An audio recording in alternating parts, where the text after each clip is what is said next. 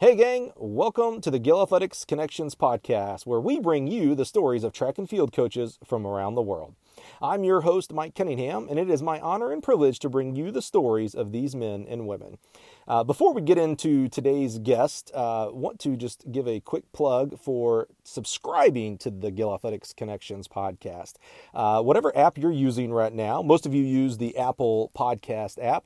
Some of you used Overcast. Spotify seems to be popular as well. There should be a subscribe button to this podcast. If you would go right now and click on that, that will be your best way of knowing when we publish episodes. We don't publish regularly. Right now, we're in a really good era of just almost daily, but we may go to a weekly or monthly format. It all depends on the number of guests that reach out and agree. So best way, hit that subscription button right now. This week, it's my honor, my privilege to give you the story of Mont Johnson. Lamont Johnson is the head coach of Johnson C. Smith University in beautiful Charlotte, North Carolina. He just has a phenomenal story, just oozes passion. He's a real track nerd, and he has just got a phenomenal network of people that have poured into him. I hope I did it justice to just sit back and let him tell his story and just represent himself, his family, his friends with just the utmost of class, because that's what this guy is. He's high energy, high class, and high passion. So without further ado, please help me welcome the wise, the wonderful Lamont Johnson.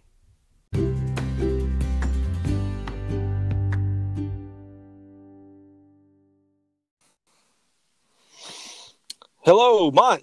Yes, sir. All right, man. Hey, thanks for joining us here on the Connections podcast. This is a real treat for me. You and I have known each other for, God, I don't know how long for, actually. It's a long time. It's been a long time. Long time. So this is a real treat. Anytime I get to sit down with someone I consider a friend and someone who I respect highly as a track and field coach, it's a real treat for me. So this is exciting. Thank you. Appreciate it, man. Same here. Absolutely. And so we are talking with Lamont Johnson. He is the head coach at Johnson C. Smith University in beautiful North Carolina, host of many championships, NCAAs and regionals and USATF meets. So really excellent facility there. And you'll hear me call Lamont Mont because, again, that's just a lot of Mont's close friends and friends call him Mont. So you'll hear a little bit of a familiarity in that side of it. So Mont, you have been at a lot of places, and I mean that in a positive way. So this is going to be fun to unpack your journey. Why don't we start back to high school, and maybe let's start with what kind of track? I'm assuming you were a track athlete. What kind of events did you do, and where'd you do them at? Okay, so I was a football player first. If you really want to. You want to get down to the nitty gritty.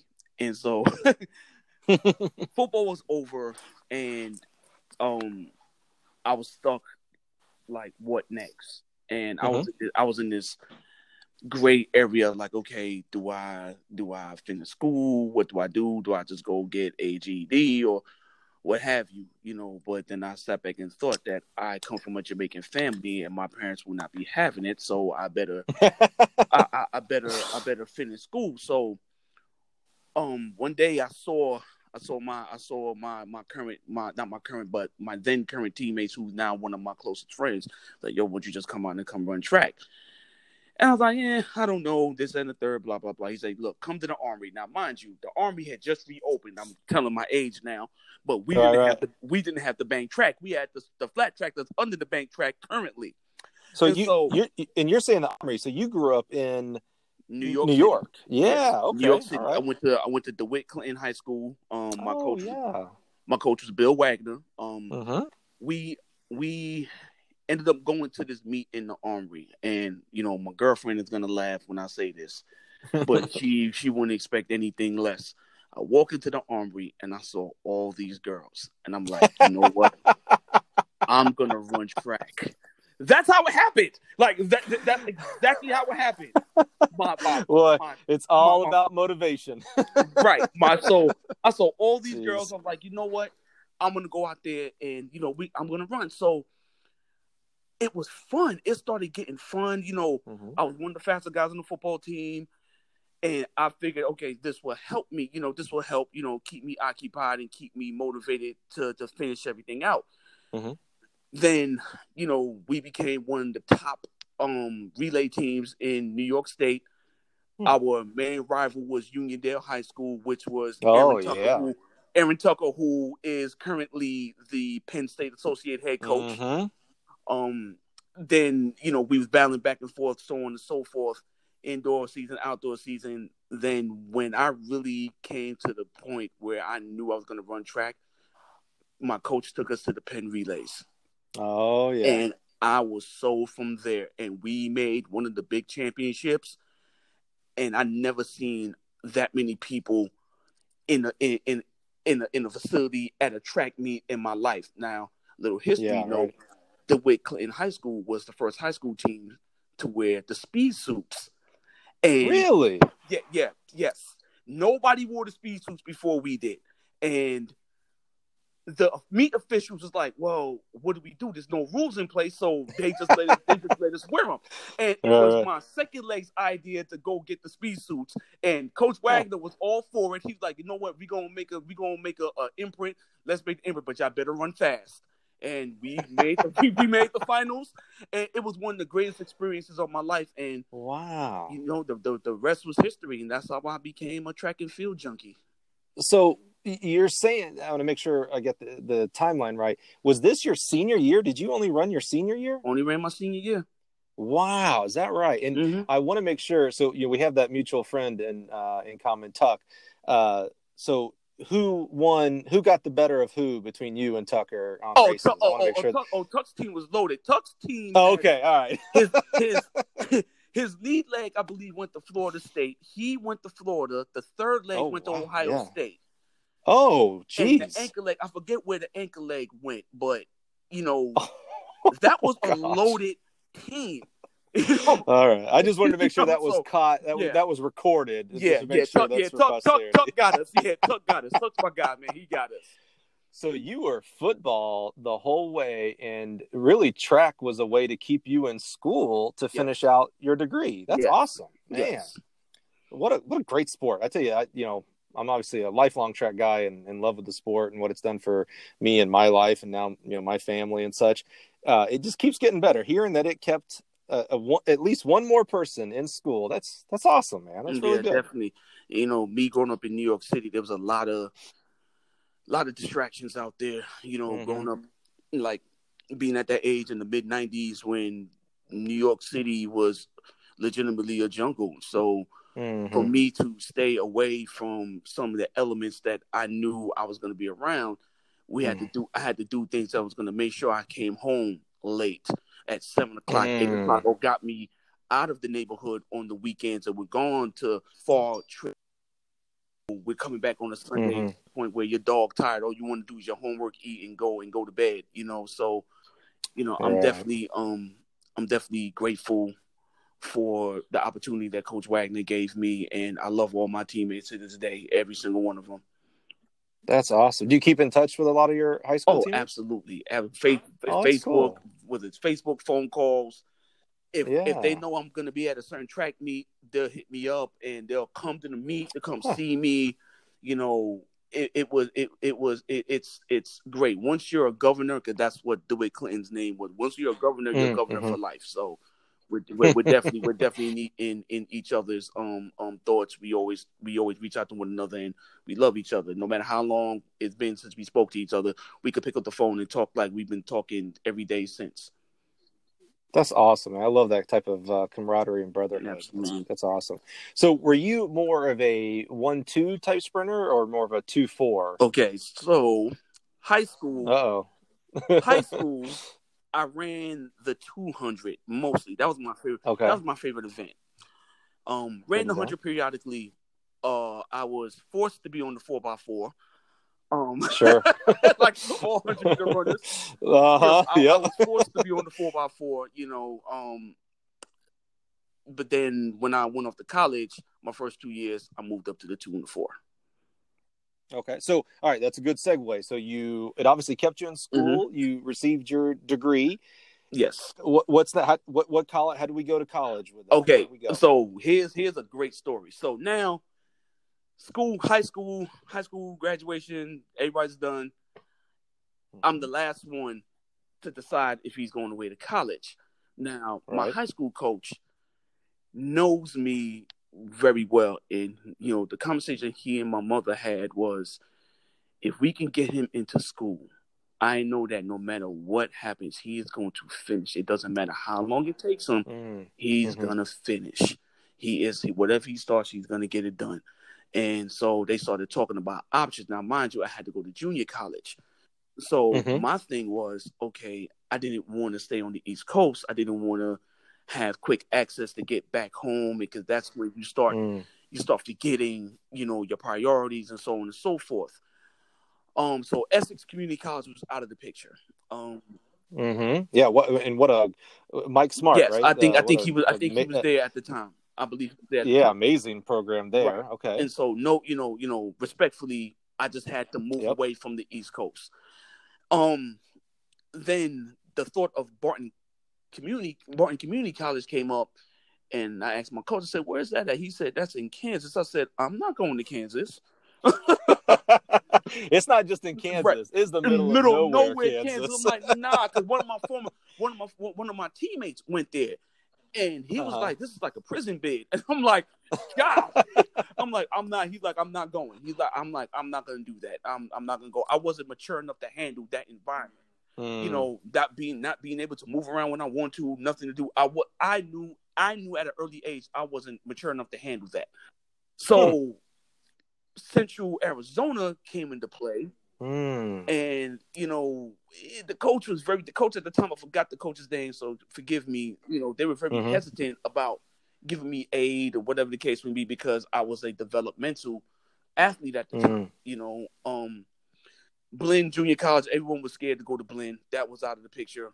Even if I went to Blinn, I would have only had 1 year with Blinn, because remember, they shut their program down. Oh, Right. yeah, right. So Blinn was out of the picture, and then finally my coach said, "Listen, there's a school in California." My mother said, "I am not sending him on the other side of the country." Yeah, how far more can you Now, get? mind you, for weeks on end, I said, "Mom, can I go to California?" Because I've had this thing about wanting to go out to California. So here was my opportunity to go, and it was school related. My mother was against it. She was against it. I'm talking about weeks upon weeks. School is about to start. I'm still in New York City.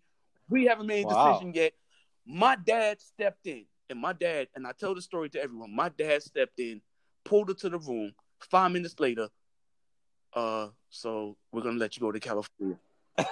And Wow. I didn't think about it at the time. So a couple of years later, I asked my mom. I said, "Daddy, what did you ever say to Mom to let me go to California?" Right. His words were, "We raised you well enough to handle yourself. I had no worries. Your mother always makes the decisions, but I'm making this decision." My dad made the final decision about me going to California, and the rest was history. And up at Long Beach City College. Mom's decision, this is assumption, it wasn't based on whether you were going to be okay. It was her heart saying, "I don't want my baby being that far away from you me." was in the airport in JFK the day I was leaving, it was probably one of the most emotional, embarrassing moments ever. She would not let me go. "Oh my God, you call me soon." I mean, I was in the air. She was calling the coach to make sure that they got me from the air.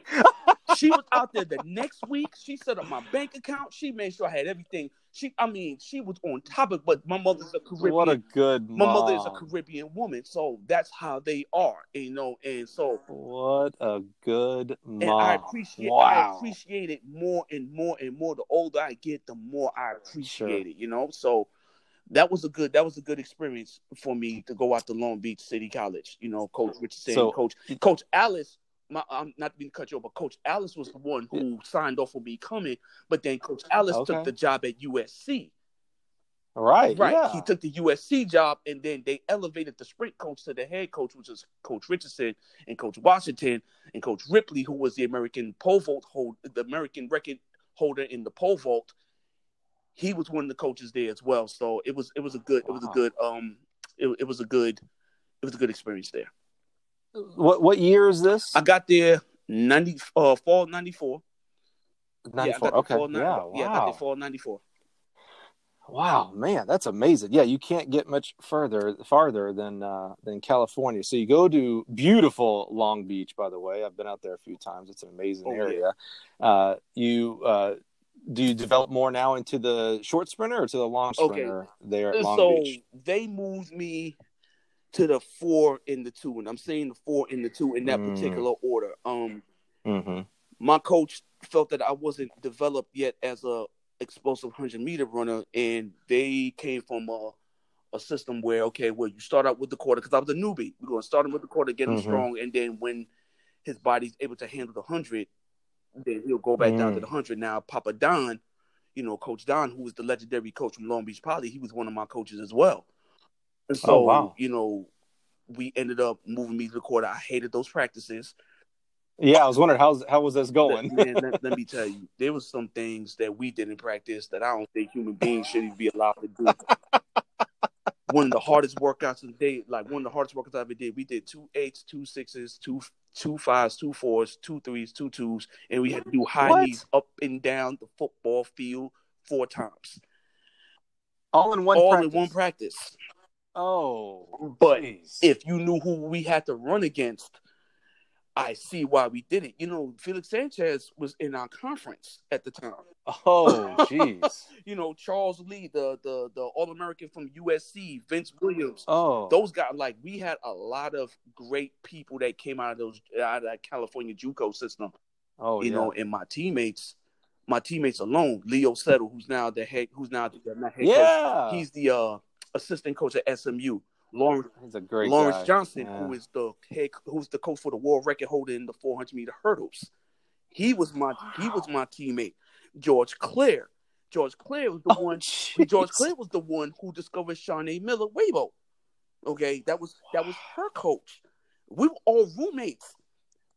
Marvin Gibson is a Long Beach City alum.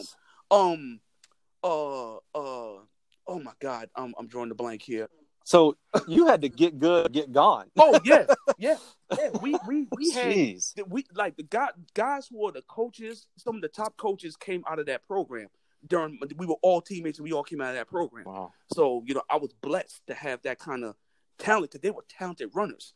Yeah, they became that goes better coaches. saying. So I could always pick up the phone, call them, and get info. And I support them all the time. So it was great. So, where are you academically and in your thought process for what you want to do after running is gone? Has coaching entered your mind at all at this point, or are you studying to be a teacher or something? Where are you at? Okay, so I get my AA from Long Beach. I go to Iowa State. It came down between Iowa State and Tennessee, and I know Hassan Stamps and Jabri Harris is going to hear this. They give me crap all the time. I decided to go to Iowa State for a multitude of reasons. When I finally got my degree, when I graduated, I was doing social work. I did social work for 3.5 years. I was an absolute natural at it, because I can understand the plight of some of these young kids was coming up and doing, because of my upbringing in the environment in which I grew up in. So one day I was just sitting there, we had practice, and I looked at my coach. I looked at Coach Lynn, God rest his soul. I was like, Coach, I want to get into coaching. He was like, really? I said, yeah. He said, okay, well, at that time, Iowa State was a separate program. So you're only allowed to have 3 coaches. So he was like, okay, well, you could be a volunteer. So I was still training unattached. I was still competing, and I was going through the steps of becoming a coach. Everything from trimming the hedges on the track, where the grass is. I started from cleaning the track, from cleaning the shed, from reorganizing the equipment, from everything up until the point where he said, okay, now I want to see how you could put work. I said, now this is years later. He said, I want you to put a workout together. I put it together. He looked at it, crumbled it up, threw it at me, and said, do it again. Wow. Yeah. Now, wait a minute. I have to assume you had to your background was from some great coaches that you were kind of really recreating those, and he just wasn't having He wasn't having it because he was like, anybody can get workouts from somebody, but if you don't know how to implement those workouts with the talent that you have, you are wasting time. And he was the first person to tell me, Lamont, I can give you Maurice Green's workouts from 97 all the way up into 2003. And if you don't know how to implement it, make changes, so on and so forth, all you doing is copying and pasting. You're not doing anything. You're not doing anything constructive. He said, look at the talent that you have. He taught me how to individualize workouts for individual people because he did it for me when I was competing for him. So I started to understand the nuances of putting together training cycles and putting together, fall training packets and so on and so forth. And it took a while for me to convince him. It took exactly 2 years for me to convince him that I could write workouts. It took me 2 years, and I had to keep perfecting my craft. And he will pay for me to go to level 1. He did everything for me, and then when I finally broke through, he was like, "Okay, now you go ahead and let's see what you got," and went from there. Yeah, I was going to ask, during that time, were you doing other research and bouncing off ideas from other places? So you mentioned level 1. Did you do any level 2? And we didn't even have USFCA's great coaching education program back then. It was all level 1, level 2 stuff. Right. I did the level 1. Never got a chance to do the level 2, but I know I got to do all that stuff. I'm gonna do all that stuff over. Basically, a lot of my knowledge came from him. People tend to forget he put, I think, 4 or 5 people in the '84 Olympics. They were all. Let's make sure, because I know who you're talking about. Let's make sure other people know who you're talking about, because this is he is an amazing man. Was an amazing man. Steve Lynn, a longtime coach at Iowa State. Yes. That doesn't get the credit. He's not around. He passed away, but really just an amazing coach. I got to know him near the end of his career, and he was a special guy. And I'm definitely grateful. The way he treated my parents during the recruiting process, the way he treated my parents after the recruiting process, the way he treated my parents after I was done. That I kind of get emotional when I talk about him. He took a kid from New York City who was a little bit rough, to say the least, and scolded me when I needed to, patted me on the back when I needed it, and helped develop me into becoming the man that I am now. I'll say, what kind of influence was he on how you are as a coach today? He taught me how to be a better communicator. He treated all of us different. He taught me how to deal with individuals individually. Like, he knew I was from the Bronx, so he was able to kind of be a little bit more rough with me. But with my other teammate that was from Chicago, because of his crazy upbringing, he had to talk to him very gently. So he helped mold me into understand your kids, understand the recruiting process is very vital, how you deal with these individuals and how you talk to them and how you move with them. Sometimes you can't yell at certain kids. You can't, and so that's one of the main things he taught me. He taught me to love hard. Don't let no one tell you that this has to be strictly a business. Love those kids like you would want someone to love yours. I'll tell you, I get the amazing opportunity to talk to coaches around the country, and I think you hit it right on the head there, describing how Coach was, that the better ones understand that communication is at the heart of it all, that you have to treat people where they are today. And so that means maybe you got to be tougher on this one, and you can't yell at this one, and things like that. They don't just blanket coach the 30, 40, 50 kids that are in their group. So that's a testament to your coach there at Iowa State. Man. Yeah, definitely. That's awesome. He means a lot. And I've always said, when the time comes when I do get married, his son will be in my wedding. His son will be in my Scott Lynn will be in my wedding. He will be a part of my wedding party without question. I love that kid. That's awesome. Love his son, love his daughter, love everybody in his family. So that time obviously was just a huge just a huge imprint on your life. Mm-hmm. He teaches you so much. He's really preparing you for a career in coaching track and field. So when it was time to leave, where did you end up? Where was your first place after Iowa State? Okay, so my next stop was University of New Mexico. I was part of Coach Joe Franklin's first initial staff there. Is that right? Yes, I was a volunteer coach there as well. So I was continuing to train. Okay. And so true story. Yeah. So true story. So everything's coming to a head. You know, they elevate Corey Emmons, who's at Boise State now. Mm-hmm. They elevate Corey to the director of track and field, whatever the case may be, and everybody kind of went their own ways. Mm-hmm. I'm sitting on my couch and it's funny. I'm watching University of New Mexico play a non-conference game, and I get a phone call from Leo Settle. Leo's like, "Hey, just want to let you know, man, I'm gonna take this job at University of New Mexico." I said, "Good, guy." I've been trying to tell him, "Look, you did everything you can at Arkansas Little Rock. Time for you to move on." Mm-hmm. He said, "Okay." He said, "You know what? You're right." So I took the job, and when you think you could be down here, I said, "Excuse me." Yeah, wait, what? Hold up. I said, what? He said, Lamont, you're not doing anything in Ames right now. It's time for you to move from Ames. You've given Ames everything you have. You know, at one time I was Iowa State. I was the face of Iowa State. You know, and people knew Iowa State based on me, based on what I did unattached, and based on what I did as collegiate. They knew, because I was the energetic one. I was the one that was always seen, you know. So you know, when Leo told me, "Hey, come on down," I said, "You know what? Let me talk to the head coach first. I just wanted to show up." He was like, "Frank already know you come." I said, "Out of respect, let me talk. Let me talk to Joe." So I get there, and you know, I watched Joe build that program to where it is. Let me tell you something. Joe taught me never to be a prisoner of that rule book. What I mean by that is he was on those NCAA boards, you know. He was on, and so there was things that Joe taught me that you was able to get what you wanted, and they can't do nothing but say yes. You know, he is so meticulous, and watching him build that program from the ground up. Joe took a lot of shots too, man. Mm-hmm. It was rough, but you know what? We stood in front of him. We made sure nothing happened to him. And I credit Joe for saying, "You know what? You want to be a coach? Here, you're going to take this group to Arizona by yourself. Boom. Here you go. Handle that." Yeah. Wait, what? What? There you go.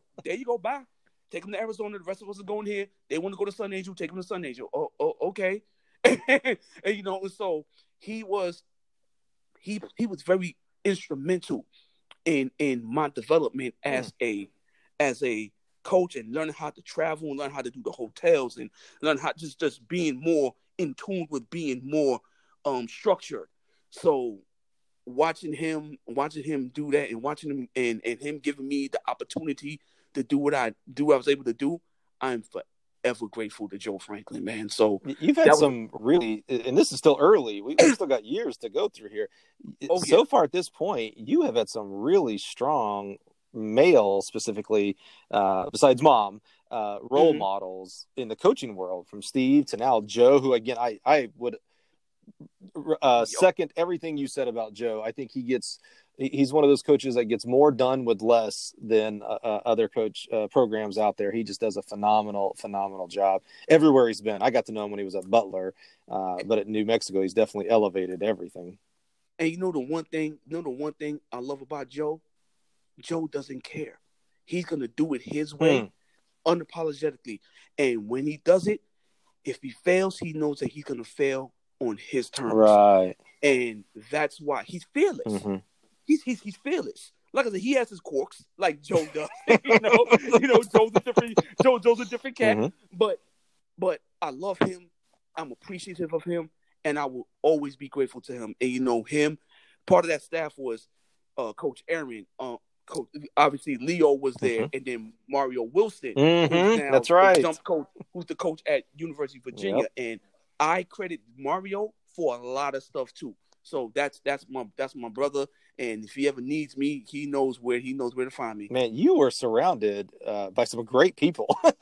I mean, mentioning Mario, golly, holy cow. I tell you, one of the things that you made me think about when you mentioned Joe and another person that I know we'll talk about here in a little while too.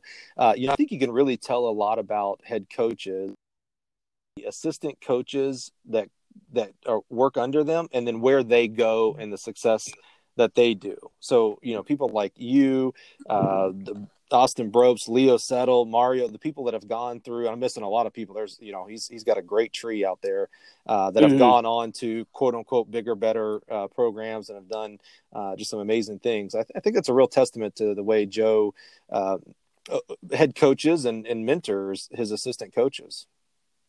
Yeah, definitely. And I will tell you, the coaching that we all did as a collective, it was something to behold, man. I mean, Jaron Solomon, I've never seen a young man work as hard as him. He physically elevated everybody else, from Thomas Trahill to Jermaine McQueen to Philip Reed, God rest his soul. The year before, Ariel Burr, Christine Matheson. We've had so many great moments there, watching these kids become All-Americans, watching these kids achieve their goals and becoming conference champs, conference runner-ups, NCAA qualifiers, regional qualifiers, some of the things that they couldn't even possibly imagine. The first time I was ever really brought to tears was by Ariel Burr at the regional championships. I love that girl. I love her to this day. She's the mother, she's the wife now. And she impacted me in so many ways, to the point where, I'm forever grateful to her. But I'm definitely, I always give credit to the athletes who've helped make my career what it is. Like coach, like Ken Herndon say, all I do is drive the van. And, yeah, that is his saying. Yep. You know what I'm saying? I drive the van, make sure I get them to the airport, get them to the track meet, and get them back home safely. And so, I'm very grateful for the athletes, and a lot of coaches don't really say that enough. I'm grateful for the athletes, not just the coaches that giving me opportunity, but the athletes, because they were my opportunities and they gave me the ability to elevate my career. I think a lot of things are going to come out of this time that we're in today, with no season here for 2020. And, I think you really spoke a lot right there about the maybe coaches that have, maybe they're going through the emotions. They don't remember why, the passion that they got into coaching, and the athletes and things like that. Maybe this time away from competitions and practice will maybe reinvigorate coaches' passion about the athletes and development, and not only development of athletic ability in kids, but just their whole mindset of coaching young men and women to become good people in this world. Absolutely. Yeah. Absolutely. So how many years were you at in Albuquerque? I was there from 2007 to 2009. Okay. Yeah, that's a good time. That's a great place, man. I wish I'd have been able to stay longer this 2 weeks ago, unfortunately. Right. With everything, man. Jeez. Right. So what was the next stop? Okay. Go ahead. Just to go back to the New Mexico thing. Yeah. I will say this. I have a whole new level of respect for those who build tracks. A lot of people don't know this, but our second year there, we had to put the bank track up. Yeah, that was. Yeah, that. I salute you, Gil, everybody who got to put those tracks up. I salute y'all. Okay, hey, I don't ever want to do that again. That's a great segue. I think it's episode 6 or 7, somewhere around there. I got to sit down with Stephen Madrid while I was in Albuquerque, who oversees the convention center as it relates to that track. He oversees the team that puts it down every year and picks it up every year. And it was fascinating to talk about what it takes to do that. It is not my 9-year-old's Lego set. It is much more complicated and heavier. Much more. Yes. So Yes. if you think that's interesting, go back right now, hit pause on this podcast, or not, finish out, and then go back and listen to Stephen Madrid. You will be, I guarantee it, you'll enjoy that interview very much. He was a fascinating Absolutely. Madrid to death. Absolutely. But so you learned a lot, yeah. Yeah. So to touch on your next question about where I ended up next. So it's 2009. We are at the NCAA Championships outdoors out in Fayetteville, and my now goddaughter's father was at the meet. He and I developed a friendship over the years while he was coaching at Texas El Paso, and when he came up to me, he said, "Yo," he was like, "Lamont, you ever thought about coming to Tuscaloosa?" I said, "University of Alabama?" I said, now mind you, I'm happy, but I'm like, oh man, this is the SEC. Because before you get to the SEC, the history. Oh, the SEC is the creme de la creme of track and field and sports and everything. And so I was like, I don't know. He's like, listen, go talk to Coach Glantz and ask him, can you come? I said, I was scared, man. I was shaking. I was like, Mr. Glantz. He was like, "What's up?" Coach G. I was just say one of the nicest guys in the world, right? Exactly. Coach Glantz is one of the happiest dudes on the planet, and so I was like, and Vic is standing there, and Vic is laughing because he knows I'm nervous to ask. I was wondering if I can come to the University of Alabama and come hone my skills. Coach, he looked at me and said, "Man, why you talking all professional around me, man? Look, you want to come to Tuscaloosa? Come on, baby. So come on." I can see this playing out. Yes. Right. Like, maybe he put his arm up. Yeah, so come on, baby. You ain't got to be on baby. And so Vic and his now wife allowed me to stay with them until I got on my feet and whatever the case may be. I get to Alabama, and I'm talking about this is a whole different monster. Everything from how they run the athletic department.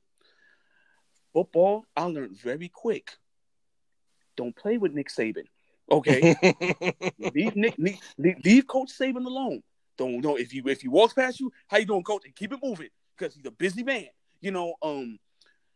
So we get there, and now Coach G is teaching me different elements of what it means to be a professional. Give me an example of that. How we dress. First and foremost, we were never allowed. You seen Coach Glantz dress. We were never allowed. If we was going to that airport, we were never allowed to wear anything other than a suit and tie. Okay? And it got to the point where I bought 5 different suits because it was the presentation. You're representing University of Alabama. It's a brand. It's a worldwide brand. And I didn't realize how much of a worldwide brand it was. So one day, I'm traveling by myself, and I got on my Alabama gear, and it's this old couple. I can tell this story now because I didn't break any rules. This old couple sitting there, and they come up to me, "Roll Tide." I'm like, "Roll Tide," just like the ESPN commercial. Oh, that's not made up. They will come up to you, "Roll Tide, Roll Tide, Roll Tide," and this couple come to me. They sit next to me, and it's like, "What position you play?" And I'm like, because they think I play football. I said, "Sure." I said, I'm a junior college transfer. I played defensive back. And I think y'all gonna be able to win it all next year. I said, well, Julio, Mark, and those guys are coming back, and I'm coming in, and all, this and the third. And I will say that the conversation took a nice little turn. I'm not gonna say too much. But that's right. Remember, you were reminded that this was recorded. That's right. Right. I'm gonna leave it at that. I can tell you off the record how that conversation ended. but then I never it really right there at that moment it made me understand the depths of how serious SEC sports really is. And my first SEC championships, we had a kid that was ranked number 6 in the country in the 60, and he didn't make the finals of the SEC championship in the 60. Now, mind you, we had a kid come in from Grenada, young kid, you might have heard of him. He won the Olympic gold in 2012. Just a little guy named Karani. So, yeah, a guy named Karani James. So He's never ran indoors before, so now we at the championships. And Karani goes out there and he runs 45-24. So I'm jumping him down. He's 17. He's only 17. I'm happy. Here comes Torrin Lawrence, drops 45. Oh, gosh, I said, yeah. You got to be kidding me. The 3 migraines I ever had was at both SEC outdoor meets and that indoor meet. And so they're looking, and true story, they're looking for me. And you know how Arkansas set up there's bleachers all around the track. It's the one that's up by the one that's facing the curve, but looking directly at the finish line. Yeah. I'm sitting up there by myself with my head down, and they're looking for me to go back to the hotel. And it was like, yo, where's Lamont? And so they looking for me to go back, and I'm sitting in there, and I guess one of the coaches like, hey man, your coach is sitting up in the stand looking like he's about to have a connection. And I'm sitting there, and I just got this sad look on my face. And Coach G comes and sits next to me and says, son, what's the matter? I said, he ran 45-2 and lost. And Coach glanced at me, he said, son, welcome to the SEC. This ain't the Big 12. And I'm sitting there, and I got this sad, depressed look on my face. And Kawani's like, Coach, you know it's going to be okay. I'm like, dude, you just ran the PR and you lost. Kawani said, you know that happens, right?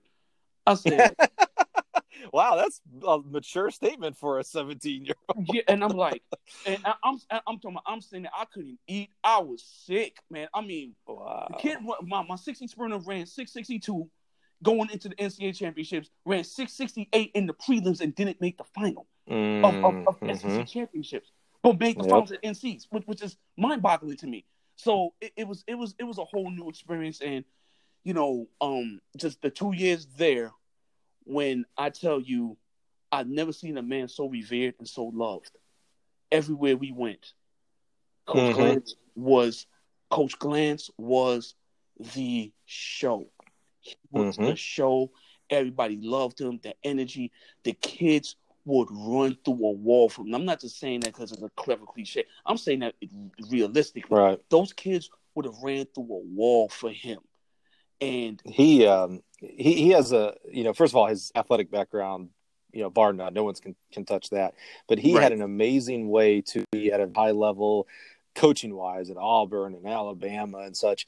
But yet still be. That's why I loved your story about you were nervous to go talk to him. But his real strength was the ability to humble himself and still talk with quote unquote normal people.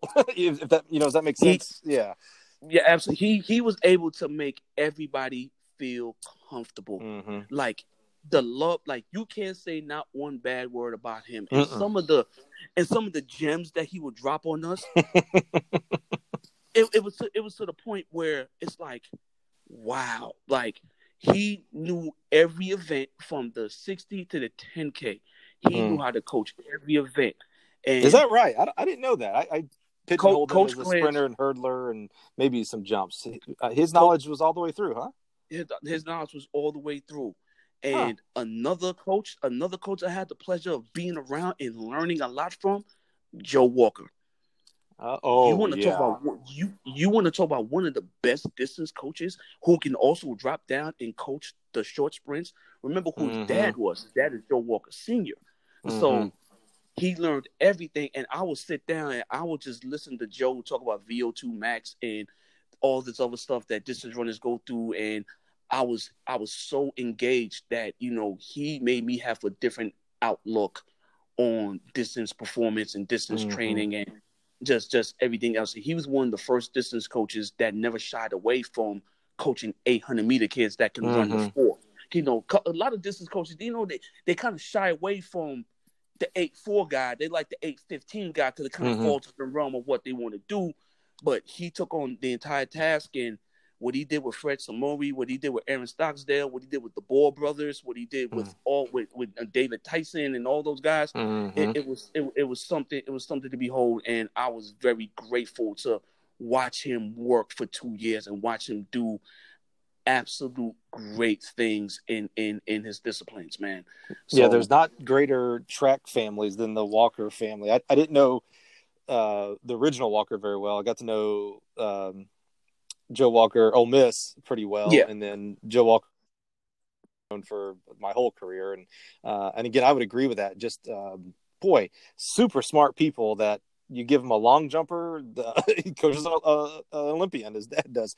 Give Joe the third kids, and he's a coach. He's not a distance coach. He may coach distance. He may be the cross country coach. He's just a coach. Right. Absolutely. And wow, and what an amazing time. And touching on the kids, mm-hmm. those kids, because remember at that time Alabama was still a separate program. You know, it was still male. That's right. You know, Coach Fowler, Coach Sandy. Yeah, Fowler, it was the great Fowler, the women's coach, and then one of my Iowa State coaches was the sprint coach Scott Roberts. That's right. Yeah, who taught me a lot. He taught me a lot about speed and power development. I give him as much credit as I give Coach Lynn. He is one of the better sprint coaches that goes under the radar in this country. But I'm gonna have to find. My goal is going to be to find a great coach that you haven't been in touch with, been impacted by. Holy cow! I've been blessed. Yeah, you got your own Hall of Fame for your career. Absolutely. But going with the kids, from Ray Jadison to Brandon Spradley to Matt Watson to Karani James to the twins to everyone that was on that team. When I tell you, I never saw a bunch of God-fearing, humble kids. Oh, I mean, I still talk to those kids to this day. I love those kids, man. That's awesome. I love those kids. Matt Watson brought me to a place spiritually that a lot of people wasn't able to do. And I credit a lot of my growth, because you're never too old to learn from somebody younger. And I credit a lot of my spirituality growth to him. Him and Brandon Spradley, those two individuals, they changed the course of my life. I never forget the day when Coach Glantz announced his retirement. I broke down on the track. And I was like, I just got here because, he announced it my first year there, but he didn't leave until the second year. And so I'm breaking down. I'm crying. I'm losing it. And Coach Glantz tried to talk to me, and I'm like, I can't. Coach Glantz understood the emotional stuff I was going through based on everything that happened at Iowa State, and now I found a coach that I can lean on. Now he's not going to be here. Matt Watson picked up the phone and said, "Coach Lamont, man, we need you, man." He said, "You're the energy. You are what makes us get up and get to that track and want to perform." Wow. And when he said that to me, instant tears. And I said, "I'll be out there tomorrow." And Coach Glantz looked at me, and Coach Glantz said, "Get the energy back. Get those guys ready. We got to get ready for postseason." I said, "All right, say no more." And I did my part. And that's why I love Coach Glantz, because Coach Glantz accepted me for who I was and the energy that I brought. At first, he didn't understand me. He called Coach Lynn, and he spoke to Coach Lynn, and then he pulled me into his office. He put his arm around me. He said, "Now I understand you. Be you." He said, "I want you to be who you are." I said, "All right." Went out there, was always professional with it, but he liked my energy, the fact I was bouncing around, and I used to make practice so much fun, and the energy that I would have, and just the love that I had. The guys responded to it, and Coach Glantz just said, "That's Lamont. That's who he is, baby. I got to accept him for who he is." And he always allowed me to grow. And if I did do something crazy like I did that one time with the Nike, with a pair of spikes that I had, I did something on another channel. Take it down. Too much. Yeah, he's like, "Take it down. Too much." I was like, "Okay, my bad, Coach." He said, "You got it." He's like, "Yeah, take it down." Even race cars have a speed limit. Right. It's too far. But it was a learning. But it was a learning lesson, and he always told me. He said, "I'm glad that you went to Albuquerque, but I wish you would have been here 2 years earlier." Oh, that is a huge compliment, right? Like, man, absolutely. how could I have gotten more time with you? Holy cow! And everything that he has told us over the years has came to fruition.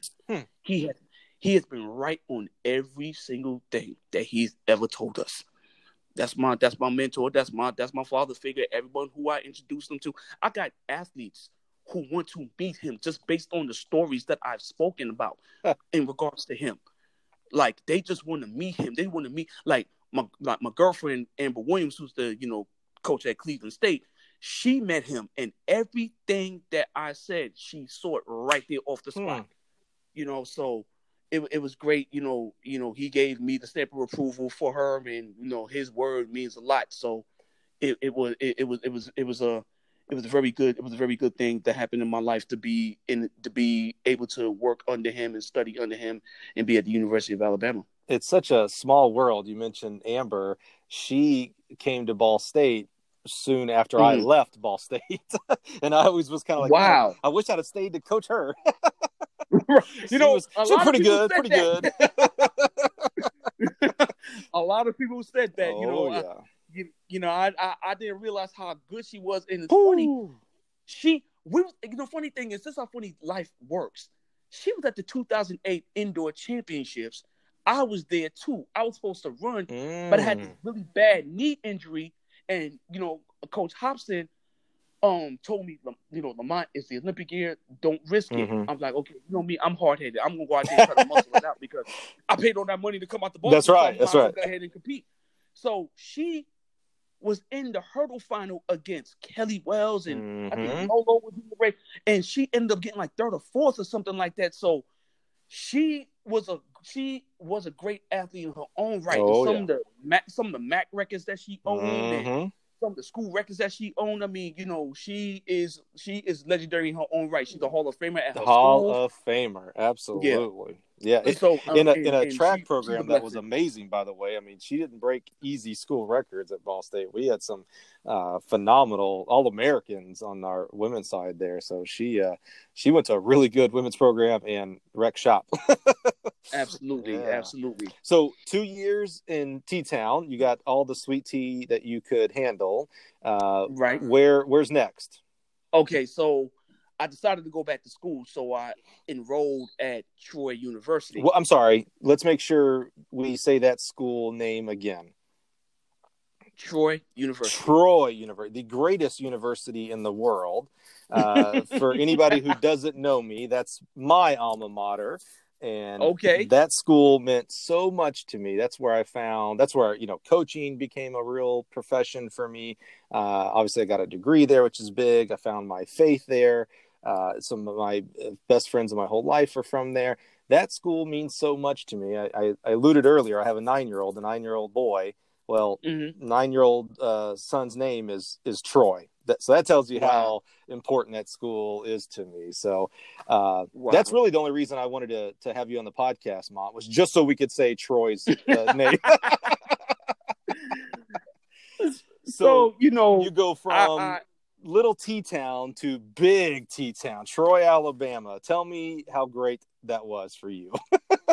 So word had got out that Coach G was stepping down, and everyone was doing their due diligence to move on, which I will give the University of Alabama Coach Mal Moore, God rest his soul, so much love, because they said, you know what, let's give the track staff another year so they can get on their feet, so on and so forth. We know you're retiring, but we don't want to end this abruptly. So salute to Mal Moore, salute to all those people that was at the University of Alabama. Chip Bundridge, who is like a brother to me, who I met while I was at Iowa State. Good guy. Called me one day and said, yo, why don't you come down here and get your master's? I'm like, me in school, me. So you met him. He was at Drake. While he was at Drake, I was at Iowa State. Interesting. Right. And so we just formed this connection just from the time we was there. And so he reached out to me. He was like, yo, why don't you just come down here? Jill is looking for Jill Lancaster. We're looking for a GA to come in and help with the sprints. Now, anybody who doesn't know who Jill is, Jill was the women's head coach at the University of Oklahoma, and then she became the head coach at Troy University.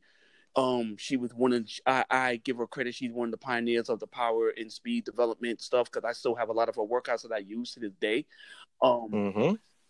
She reached out to me, said, hey, I'd like for you to come down, work under me. Let me give you some different insight on a couple of things, blah, blah, blah. And so we get there. So I get there in school, starting to get my feet wet, because I've been out of school for so long. It's hard to get back into the rhythm of being a student again. Oh, sure. So we get there, Jill would have these early morning practices, which made sense when I sit back and think about them super, you know what I'm talking about, them super early practices. I'm talking about like 5 a.m., 4 a.m. practices. But all the kids showed up, they all responded. And then it's funny, like not even halfway through the semester, I get a phone call, and this is where you can segue into my next stop. I get who called? Charles Ryan. Oh yeah, golly, are you kidding me? Charles Ryan. Okay. So the Troy stint was small, but I left an impact on those kids that we all still talk to this day. Whether it's social media, whatever the case may be, I'm proud of those young women. All those young women are mothers, professionals, wives, everything. So the conversations I had with them, it stuck with them. I am so proud of those young women and those young men that I had down there. I still talk to a lot of those kids, not to mention a lot of them joined my fraternity. So now we definitely have more than just a coach athlete bond. We have a tighter bond, so I'm definitely And what frat are you? I'm a Phi Beta Sigma. Phi Beta Sigma. Yeah, Phi Beta Sigma. Yeah. So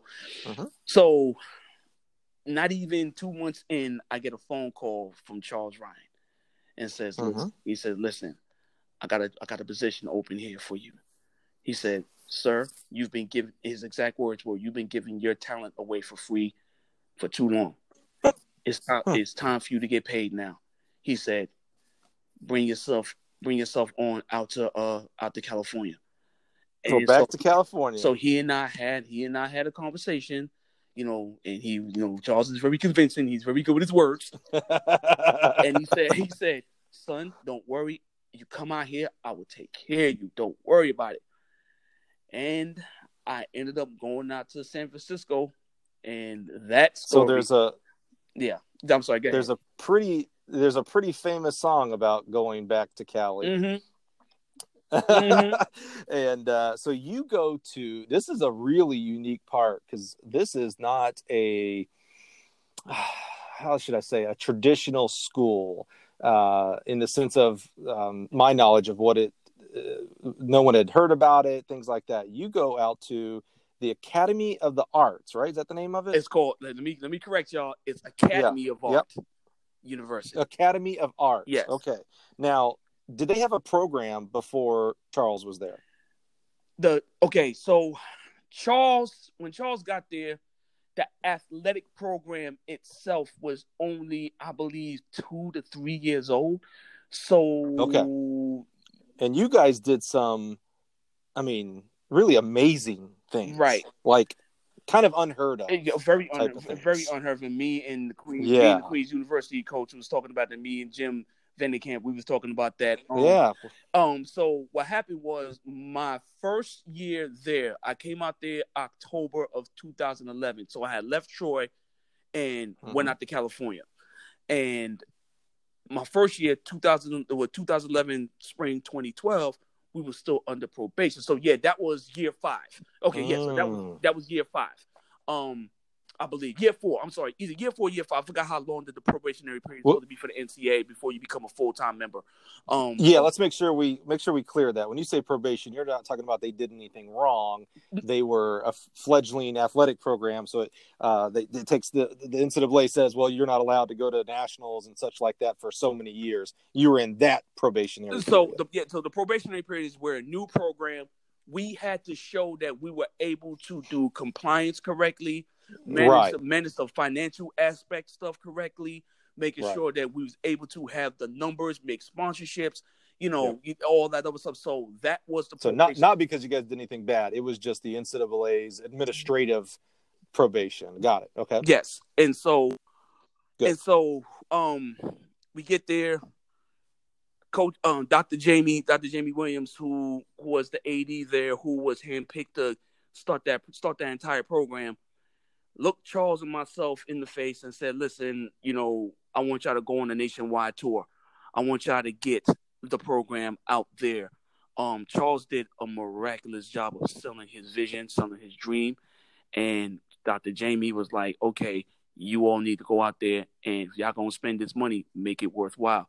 we were everywhere, Mm. and we were just letting everybody know what's about to come. Now, mind you, we redshirted most of our team, but they saw little Mm-hmm. glimpses of certain people, like, oh wow, okay, they coming along, this and the third, okay, but they no real threat. Then 2013 happened. That's a great Now, segue there. now, And then yeah, 2013. now, let me be very particular with this. The skyrocket elevation of that program. Not only does it start with Dr. Williams and Charles, but Vasti Thomas. When Vasti That's right. went to the Olympic trials and just missed making the Olympic team in her weakest event, she jumped 22.10 and she just missed making the Olympic team. Wow. That triggered everything. Now all of a sudden we started getting emails and recruiting interest from people that you would think would want to go to SC, Florida, so on and so forth. Mm-hmm. And so Charles had his vision. Charles was like, listen, if we're going to win it, we don't have the quantity, but we have the quality. But y'all going to have to be able to do multiple events.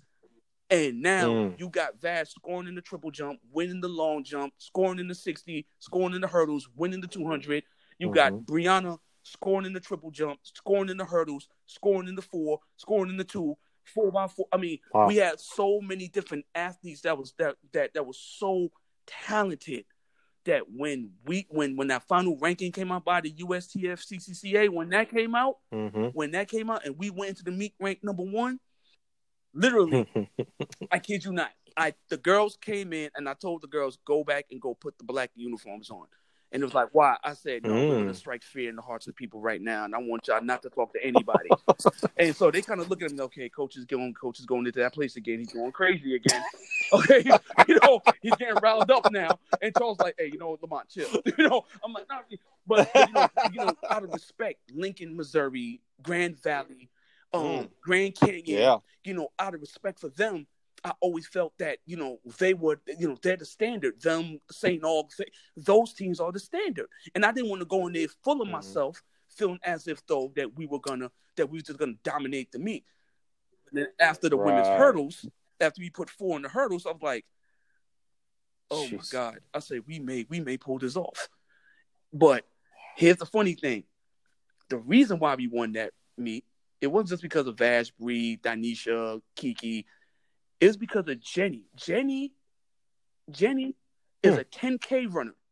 She dropped to the mile. Mind you, she qualified in the mile. She qualified in 2 other disciplines.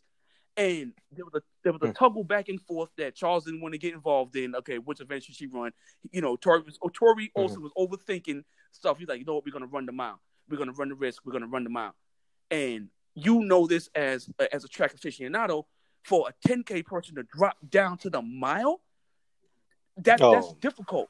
The young lady ends up getting 3rd place in the mile, and gets us the necessary 6 points that we needed to where Vasti was able to seal the deal in the 200 comfortably. Vash won the 200. Meet was over. And it was a lot of emotional time there. It was a lot that we asked those kids to do because, like you said earlier, the school's not a traditional school. Some of these kids will have 1 class a day, but that class is for 6 hours. Oh, wow. It's not the whole, okay, go home, do a homework, this and the third. No, everything was always project-based. So, right, yeah. One of our athletes, Jessica Raymond, she was in the master's program. And so her final project for her master's was to do a documentary. She was in film and production. So her final master's project was to document from the day we started practice to the day we came home from outdoor championships. And she got all the document. I mean, when she put it together, she did the editing and all that stuff. I mean, it took her like a month to get all that stuff done. When she got all the film, she got it done and she turned it in. And when I say I was so happy for that young woman, not just because she got second in the multis and she made the 100-meter final and she made the hurdle finals and she was on one of the fastest 4x1s ever ran in Division II history. is because of what we was able to help her achieve while in the middle of competition. She would literally run, then grab her camera and film little intimate moments of us talking to the kids, us having conversations amongst ourselves. The kids having, like, we would even take the camera and film some of the stuff, interactions that she was having with her teammates, from us traveling, from us being in the hotels, from us going to dinner, from just little things. And the way she did it, it was such a beautiful, well-put documentary that it made me look at that school so much different. And when you get a degree from out of there, and I know I'm selling that school, but that school's legendary to me. I can sell them. When you get a degree from that school, you're gonna get your degree is gonna go a long way. And so, how many coaches really are jealous that you would have a documentary covering the entire year of any year? I mean, a lot of years are specials, even if you're third in conference and you win to go all the way and win the Division II outdoor championships. That is really special. On the women's side, and this has never been done in any sport. No team has ever won not just one, but not just one. I'm saying, let me rephrase that. 2 championships in their first year of eligibility. No team, no division, no sports ever done it. Now, Grand Canyon won the men's side the year before in their first year of membership, NCAA membership. But the women and the men in which we did it has never been done before. And so, and you mentioned some of the teams, winning. Sometimes we get caught up. You mentioned University of Alabama, and I mentioned the greatest university in the world, Troy University. We get caught up in Division I and things like that. But you already mentioned some of the legendary teams and coaches that you guys had to beat, from George Williams at St. Aug's, JB's group at Grand Valley, and Adam State. Right. I mean, there are some amazing repeat champion teams in Division II, and you guys were able to beat them all. Absolutely. And wow. And I will give credit where credit is due. And I'm not just saying this because now I'm at the helm at this institution, but when Coach Graham brought his girls, he brought 5 girls out to that NCAA championship from Johnson Smith. They were setting records left and right. One, they set the 4x1 D2 record. Danielle beat Vashti in the 200 to set the D2 national record. Samantha Elliott set the then Division II 400-meter hurdle record. I mean, they were setting records left and right with just 5 girls. And it took everything in our power. I gathered the girls and I said, listen, I told y'all these girls was not coming to play. And I told them, I said, after the Penn relays, when I saw them run 45:01, I said, they're coming. I said, you got to be careful. They're coming. But on the other side of the country here in Charlotte, they're looking at us, wondering how they're going to beat us. We're wondering how we're going to hold them off. And so, it was one of the best championships I've ever been a part of. And to watch Vashti and Danielle Williams hug each other because they were rivals from afar. And after it was over, they hugged each other and they walked off. They walked off the track together, arm in arm. That was my most cherishing moment of that entire championship because that's what competition is about. I love your attitude of take nothing for granted. I mean, you guys were stacked, point blank, period, end of story. You were stacked and were the favorites going in. And yet, instead of saying, yeah, all we got to do is just operate, we'll be fine. We're going to win this. You almost came from an attitude of underdog of like, hey man, we whatever you've done, it's not enough. You gotta do more. We gotta get one more point out of you. Your attitude of never taking it for granted is really refreshing. And in that sense. I have to give the credit to Charles because I never forget the date. We normally after the championships, we gave the girls and the guys who qualified for national, we gave them the following week off. Just to get their bodies, get their minds together. So we on the bus on the way to practice, and they were talking about the meet. And Charles, before they got off the bus, Charles deaded the whole conversation. He said that's irrelevant now, and he used a little bit more colorful language, but he had to let it be known. And I backed him up on it as well. And I told him, listen, it's over. Now we have to start a new legacy because right now they just think you're a one wonder. Indoors, this and the third, blah blah blah. So now Right. And Right. so Yeah. and Lightning so now, strikes. Right. we Yeah. had Brianna Stewart, who never ran the 400 hurdles a day in her life. She ran 57.78 over the 400 hurdles. You know, Jeez. you know, we have Kiki Moody, who I found sitting in Little Lincoln, Nebraska, who PR'd 14 times in one season. Jeez. Then she decides she want to move to the 400 hurdles the following year, and she makes the NCAA finals in the 400 hurdles. You know, Wow. but that was just the energy. And then, we had, let me not forget the men. We had Shaquille Howard, we had Jordan Edwards, we had Jalen Hicks, we had Johnny Carter, who was a freshman national champion in the indoor long jump and indoor triple jump. We had Eric Pedak. We had so many kids. We had Ronald Spears. We had so many kids on that team that was so good, and it was hard for the guys to kind of get their shine because the women were so glaringly better, because of what they did and the men in which they did it, but we forget that Jordan Edwards Howard was a 46.33 quarter miler, and the Hicks ran 10.15. People tend to forget that we had a lot of talent. Johnny jumped 25.6 and 54 feet. That's not even including our South African kid that we had that was the 55-foot triple jumper that had to sit out the year. So we had talent on that team now, so, but that experience right there, and, going back to giving my praise where it's due, Charles Ryan, contrary to what people think of him, is one of the greatest human beings you could ever have in your life. He didn't have to do what he did for me, and he did. And I credit him for all the success that I've had. And watching him work, he taught me so much about the short hurdles that I now feel so much confident in coaching hurdles that it's unbelievable. His drive to be great, his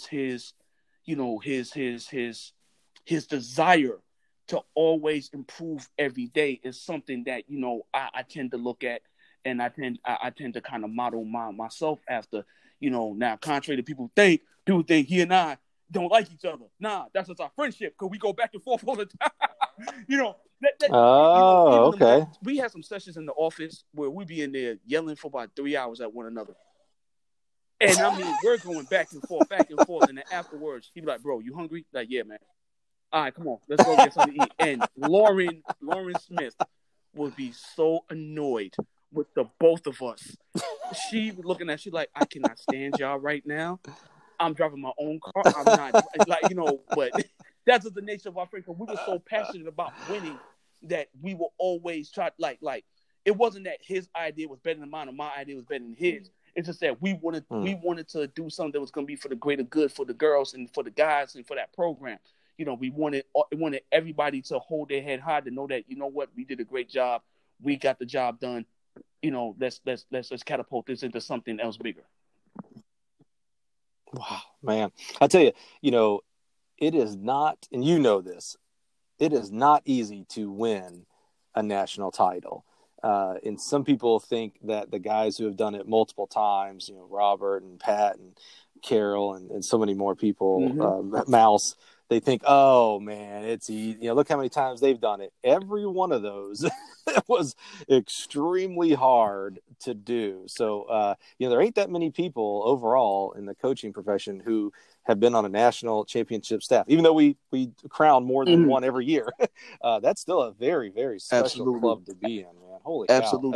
You can't take us out the record books, and every time you go to the NCAA website, That's you want right. to look at past champions, we're going to be in there. Charles That's Day right. will be That's next it, as a head coach, and So our awesome. our legacy will be forever, will forever be up there, Forever. Big. I forgot how big that billboard picture was, but it's still up at Academy of Art. Sit with the trophy. Cool. So we're definitely blessed. That's awesome. So where did you go from Academy of Art to Johnson C. Smith? My next stop was Eastern Michigan, and this is going to be the interesting part of the conversation that we're having, because this is going to be the interesting part. Okay, good. I wondered when this was going to start picking up. So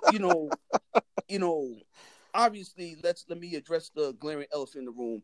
You know, things didn't work out there between me and Coach Parks. But let me preface my statement by saying this: I've never seen a woman driven to win, and that is contagious. That is something that you want to rub off on you. She's very calculated, meticulous. Like all coaches, she has her quirks. But you know what though?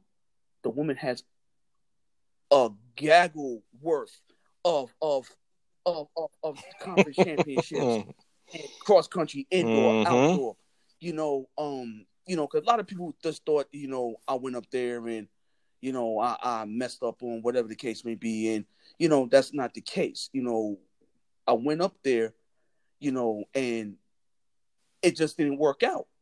It just didn't work out, and I respect her as a human being. I respect her as a person. I respect her as a head coach.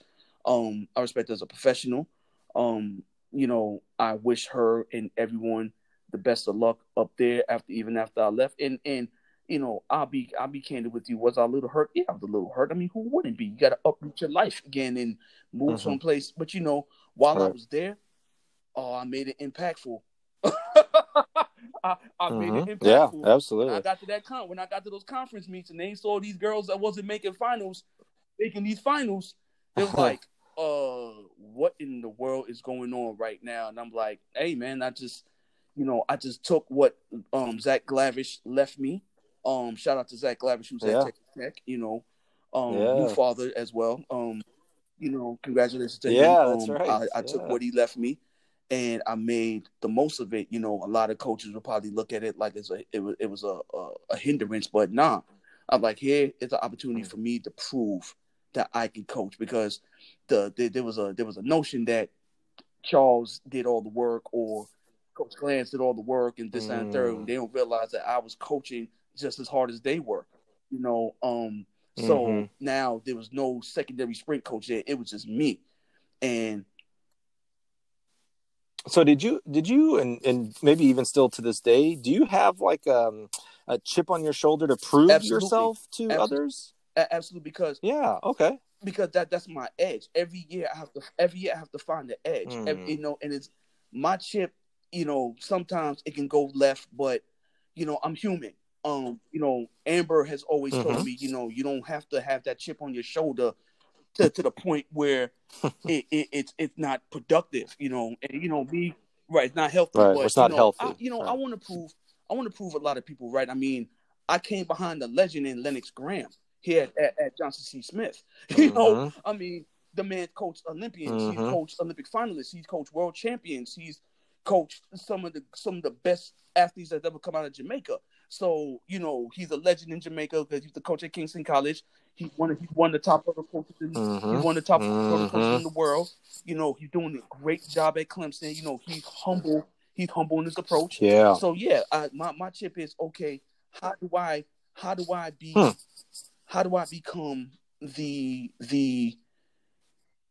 become successful without that chip being too swayed in the negative direction? You know what I'm saying? So, chip on your shoulder could be a negative or a positive, and it's all about how you carry forth with that chip. Do you tear people down because of that chip on your shoulder, or do you lift people up, which honestly lifts you up with that chip on your shoulder? Yeah. Hey, I want to go back to Sue Parks because full disclosure, I am in the Sue Parks fraternity as well.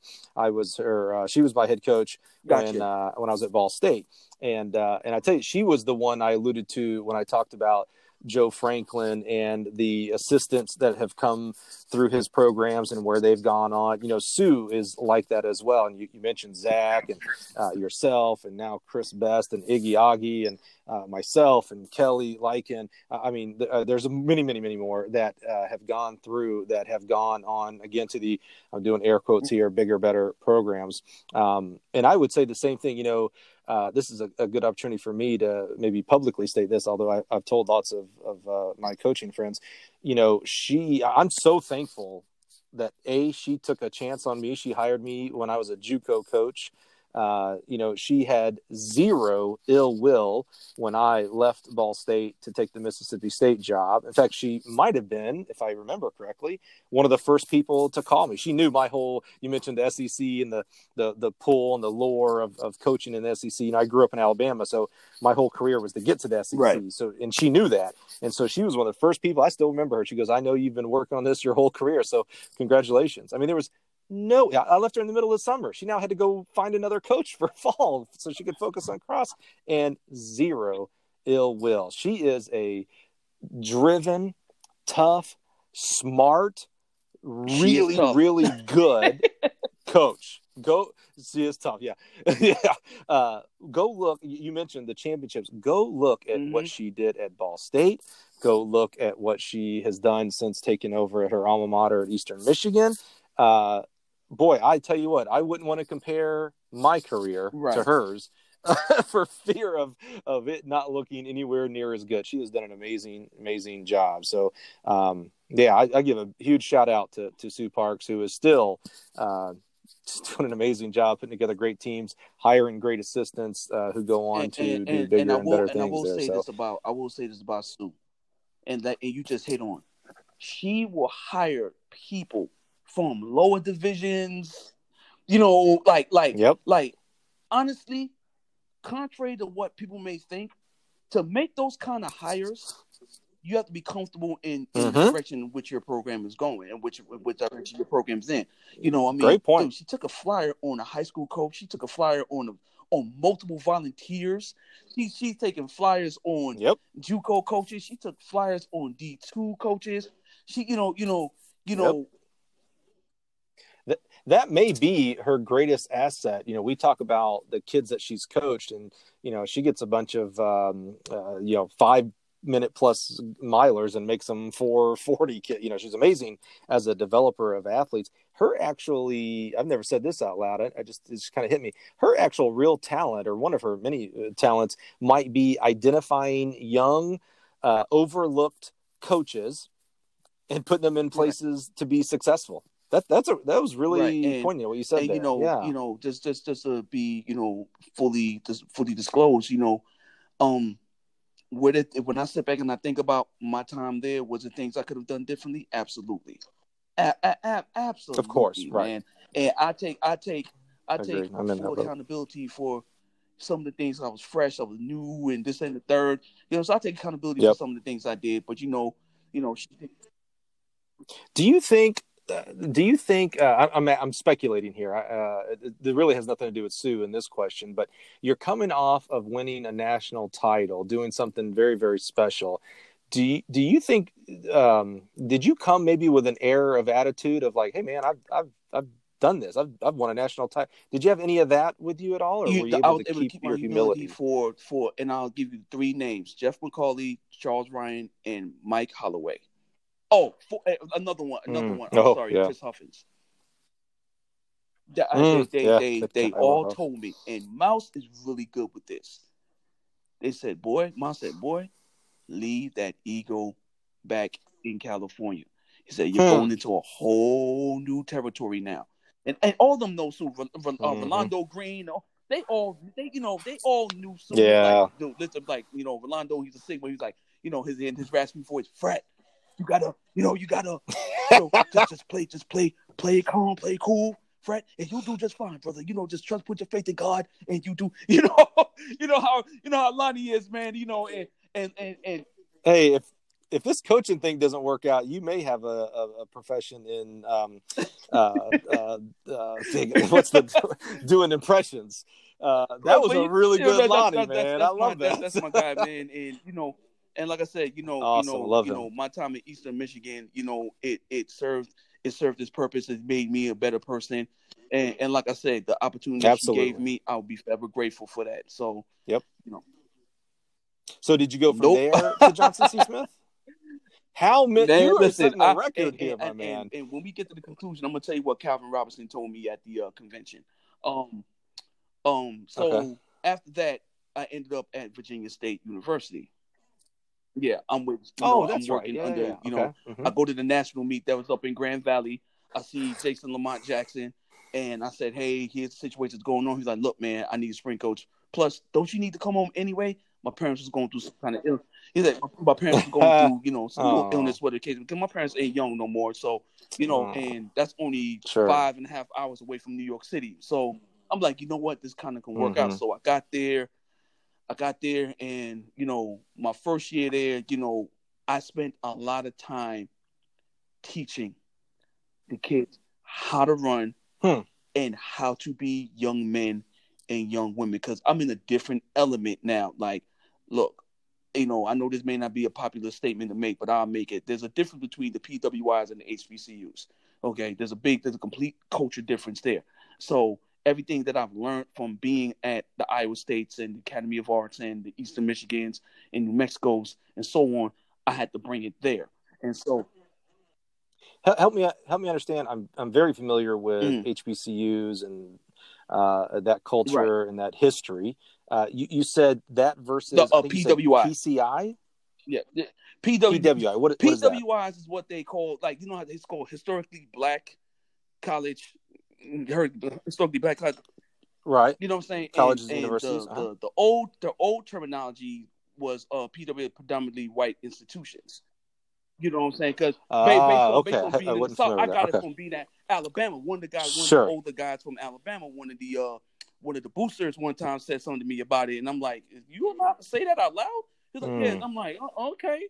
Yeah. And so it's not derogatory. This is what what everyone kind of refers to the major institutions in comparison when you try to separate the HBCUs and so on and so forth. So and when I say the culture was different, is that okay? Now you got to think that those other schools have monetary advancements, like they have like monetary advantages where they got money streaming in from different areas where the HBCUs is not as high. So there's different things that we had to do. There's different things we wasn't allowed to do because financially we wasn't able to afford it. And so, I had to, a lot of them, they'll be envious with some of their high school teammates who probably went to Virginia Tech or they went to Arkansas. And I had to, the first thing I had to do was make them be comfortable where they're at. And Jackson did a phenomenal job of keeping those kids afloat, man. I'm talking about, man, him, Jernell Hayes, Samela, Corona, Rob Davis, Tony Morton, we all did one heck of a job of keeping those kids going in the right path. All my kids that I had the 2 years I was there have got their master's programs. They're now husbands, about to be husbands, wives. That right there it supplants anything that we achieved on the track. That's awesome legacy. But going back to the athletic side, I taught them how to run and how to become students of the game. Because a lot of them didn't know track and field. Like, there's kids that like track, but they're not in love with track. When you're in love with track, you could rip off all sub-10 100-meter sprinters who ever ran under 10 seconds. But those kids, they weren't in love with track. I made them love track, and they love track to the point where now they was at practice before I was. They was in the weight room getting everything done. We set a culture, we set a precedent, and so once we set that bar, everything became easy. That was probably one of my most fun coaching experience ever, especially with the men's team, because they were so hell-bent on beating everyone that they were locked in. They'll come to practice some days and wouldn't even talk to one another. That's how locked in they were. From Avante Ferguson to Lawrence Harris to Tashad Chambers, to Begal Harrison, who Begal Harrison is the brother of Queen Harrison. So we've had so many, we had so many young men and young women on that team, from Shay to Michael, to everyone, to Paris. We had a lot of talented kids on that team that we brought them to a point where they now love track and field. And that's when we started to break through. After my first year, where the men's 4x1, they took 14 to the meet. I think we were 15th. And I took it hard. I felt like I let them down. And they was like, Coach, you did everything you could. Don't worry, we're gonna come back. We're gonna make it. And lo and behold, they broke the school record. They made it to the NCAA championships. Yeah. Wow. And that was even my strongest team. My two fastest guys had the red shirt.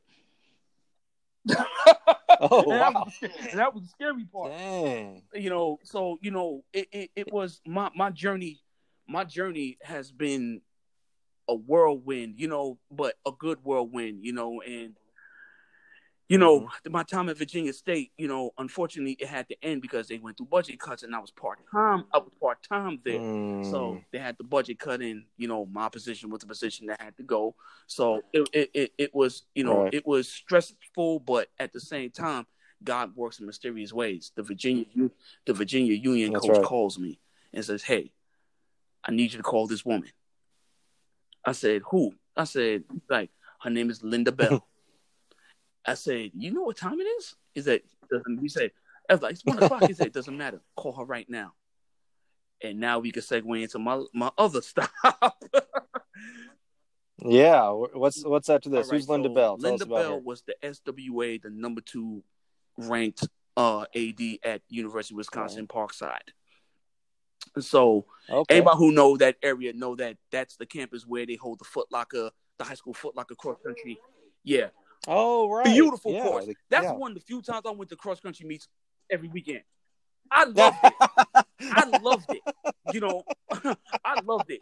Now, when we had to do workouts on them hills, the kids didn't love it, but right. I called Linda. Linda's wide awake, and Linda at 1 a.m. wide awake. Holy cow! And she said, "Don't worry about this. I'm gonna get you on." He said, "Listen, if Coach said that you good, you're gonna be good." Boom, boom, boom.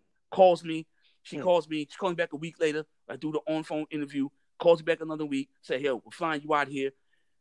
I get offered the job on the spot. I said, "Wow, okay." So I get the assistant position. Now the way they had it set up, I was over all the track and field stuff. You know what I'm saying? So they brought me in there, and so now I have a bunch of kids there who ragtag bunch of kids. They like track and field, but once again, they don't love track and field. Now, mind you, I'm up in Wisconsin. Right. It's cold. Yeah. Man, How did you adjust to that? I hated outside of the kids, outside the school. I hated the area because it was so cold. Now you are a New Yorker. But for everybody that's going to listen to this podcast, let me explain something to you. There's a difference between New York cold and that Arctic vortex known as Wisconsin Midwest cold, okay? That's a different level of cold. I mean, heat bill was almost $200 a month, man. It was just constantly cranked. But we was blessed that we had an indoor facility, and so I get there. I never forget my interview, man. This young man named Matthew Fix. He's like my son now. Funny thing is, he runs for me here now. He stood up in the interview and said, "My name is Matthew Fix, and I saw your resume. You will get me to the NCAA championships." And sat down, and I looked at him, and that was it. I looked at him, and he looked at me, and I'm like, "Oh, he's serious. Oh, okay. I like that energy." So we get there, and a lot of those kids and a lot of coaches from the GLVC will tell you, especially my brothers from University of Lewis. Yeah, Lewis University. I'm sorry. Yeah, the Flyers. The Flyers. Yep. I get there. These kids are now who were completely irrelevant the year before, and that's no disrespect to the previous coach. I'm just going off of the numbers. These kids are now making national championship. I mean, they're qualifying for the national meet. They're on the T-First list. We're coming in and we're scoring in sprinting events that we never scored in before. I had the coach from Indianapolis and the coach from Lewis come up to me and said, "Dude, you need to lead the conference." I said, "What?" He said, "Hot." He said, the Lewis coach looked at me. He said, "How the hell did you bring in those kind of guys at that minute?" I said, "Bring them in. They've been there." They was like, "What?" I said, "Yeah, they've been there." Allison Boss's PR in the 400 hurdles was 66 seconds. I got her to 61.60, and she just missed making the NCAA championships. Wow. Matthew Fix, his PR at the time over the 39s was like 15.4. He ran 14.64 over the 42s and qualified for the NCAA championship. Qualified for the NCAA championships in the 400 hurdles. His PR was 57 point. I got him down to 52.3. Rashad, the young man Rashad, his PR in the outdoor 200 was like 22.01. His first outdoor 200, he ran 22.20. My other young sprinter, he never broke 11.2 in the 100. His first outdoor 100, he ran 11.82 in 21.74. And so, wow. And that's just a few of them. It was difficult. They thought I was crazy. They. Yeah, I'm noticing that's a theme. And here's the thing I want everyone to understand. I'm very passionate about what I do because this sport saves my life. A lot of people don't know this, right? And I don't share this, but I'm going to share this. I'll share this with you right now because you and I've known each other for a long time. I was shot. I've been shot when I was in high school. I was someplace where we weren't supposed to be. Wasn't doing nothing bad. I was down there by Yankee Stadium, going to the new movie theater that opened up down there. Rift between two completely different people that had nothing to do with us. They got into an argument. The guy pulled out a gun, let off 3 shots, hit the wall, hit a girl, hit me. And I didn't know I got shot to one of my teammates told me, "Yo, you're bleeding." And I look at this. I look at what I do with a passionate eye. I'm driven. I'm invested. Sometimes people say that I'm too emotionally invested, but that's all I know. Coach Glantz was emotionally invested into me. Coach Lynn was emotionally invested into me. Coach Richardson, Coach Wagner, Joe, even Coach Parks, they were all emotionally invested, not only into the athlete, into their staff as well. Because when you're head coach, you got to make sure that not only your team is okay, but got to make sure your coaching staff is good. So, I'm very, I'm very passionate about what I do, and those Tuesday practices and those Thursday practices, I'm locked in because you and I both know we've been in track and field. If you, half step your warm up, something's gonna go wrong.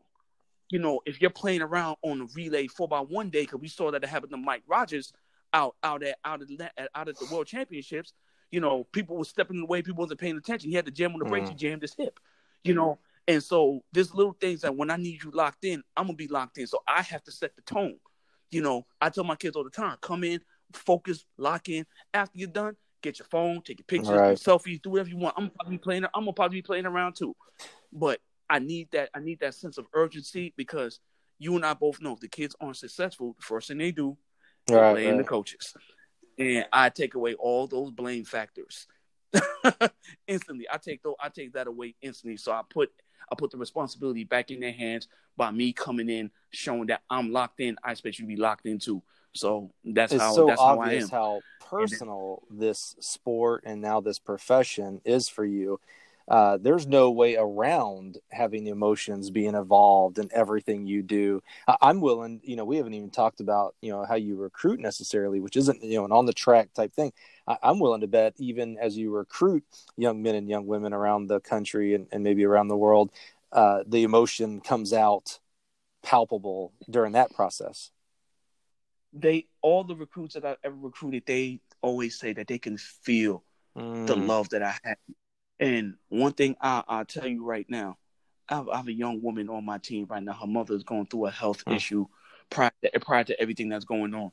And I've been in contact with the mom ever since. And the mom always said, if anything happened to me, coach, make sure you take care of my baby like you promised. I said, I've been taking care of her the minute you dropped her off here. I take care, I'm always going to have tough love when need to, but I'm always going to love my kids. You can't expect these kids to give you your all. You're not going to give them the same in return. That's why it bothers me when I hear coaches say, "Yeah." And we're losing you here a little bit. Are you... Yeah, you're breaking up there a little bit. I want to make sure we're hearing. Okay, you. Sorry about that. Can you hear me now? Okay, that's right. Like I was saying before, it bothers me when I hear coaches say that. You're not supposed to get emotionally invested in your kids. Well, track and field is probably one of the most intimate sports because it's not like football. It's not like Coach Saban who got 120 kids that he got to look. He can't be on, can't have a real relationship with everybody. Track and field, you can't, even though we're the second biggest team on many campuses, it's more intimate. So, when I recruit, I let the parents be known. My job is to make sure that you are comfortable leaving your kid here.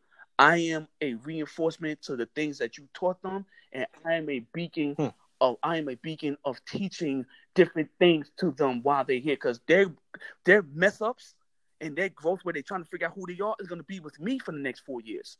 So I have to make sure that the parent understand that, hey, when you send your kid to me, Coach Kenny, Coach Sidbury, Coach Tina, Coach Mo, when you send them to us, your kid is going to have that same parental, loving environment that it needs. And yes, we're going to be hard on them. If your kid cannot understand that the world's going to be hard on you, then guess what? This isn't the school for you. Yeah. And I'm very right. Not sure there is a school for them if that's their attitude. And a lot of parents can appreciate that. My job in recruiting is to make sure the parent has no worries. That should be priority number one when you're dealing with with recruiting of a young man or a young woman. Steve Sylvie was recruiting me to Arkansas, and he called my parents' house. Now, I was still in California, but the only number they had was my parents' house, because I didn't have no phone. That's the JUCO life. JUCO life is rough. Parents out there in the JUCO life. They was calling. He was calling, and he never asked once to speak to my parents. Now, Vince Anderson, who when he was at Tennessee, took the time to talk to my parents. Steve Lynn talked to my parents every week. My dad, who knows nothing about the recruiting process, said, you know what? You called here 4 times and never once asked to speak to us. My son's not coming to your school. And to this very day, Steve Sylvie still talks about that to this day. He may not. He talked to me about it when I saw him last. I kind of remind him, because he's had so many recruits, right? But exactly. That was the situation. And from that day forward, I always made sure that I speak to the parents. And some of the parents don't understand, because they think track and field like football. We got 86 scholarships, and no, right? And only. Sometimes you gotta be brutally honest. Like, we don't give out full rides. If I give out full rides, I want to be able to put a roster together. Got to spread the money out, and some parents think their kids need more, and I'm like, you try to tell them, listen, this was going to be yada yada yada. We try to put together the best package as possible, and a lot of parents do understand that. Once you break it down to them, oh, okay, that's how it works. Oh, I thought it was like football where y'all just had unlimited scholarship. Nah, football has unlimited scholarship. They pay the bills.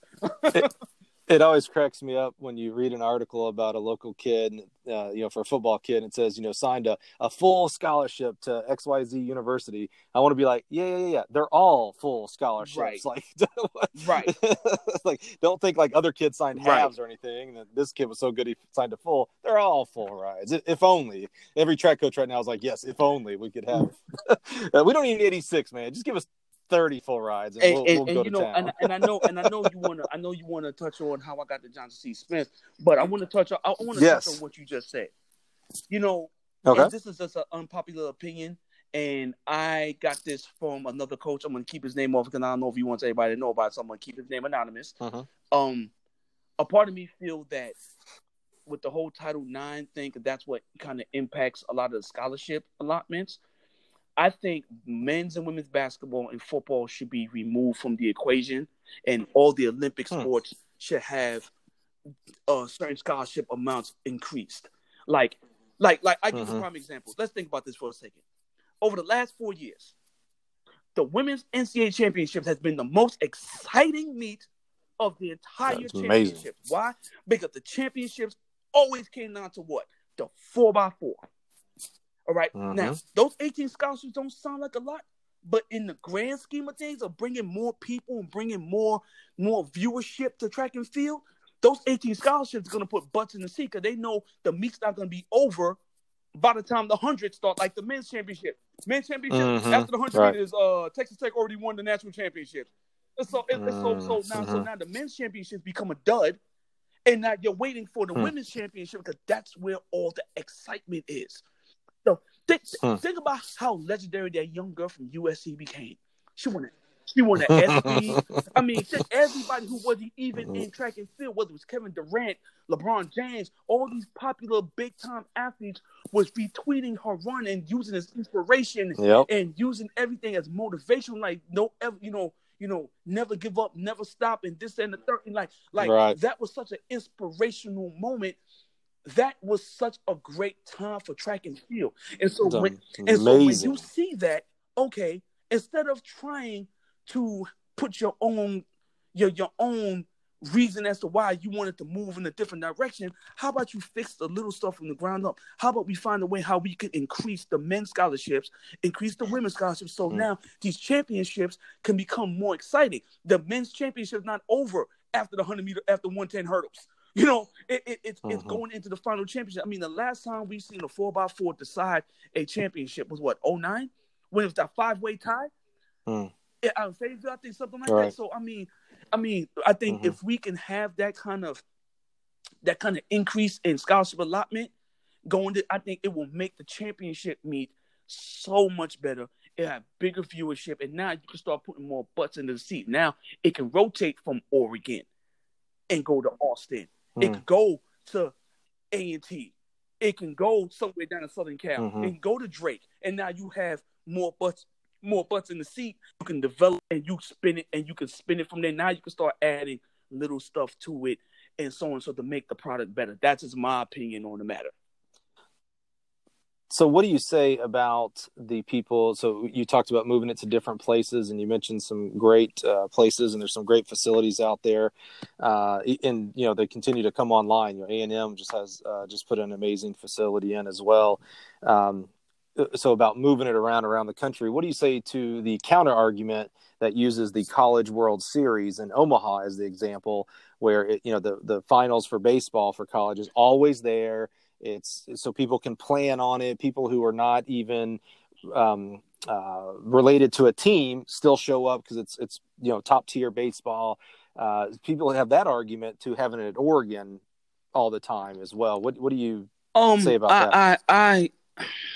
I'm on the fence with it being in one location because I came up in an era where the NCAA championship moved every year, and I look at it for an experience for the student athlete. Okay, you ran in Oregon, you ran in Texas, you ran in North Carolina, you ran in California, then back up.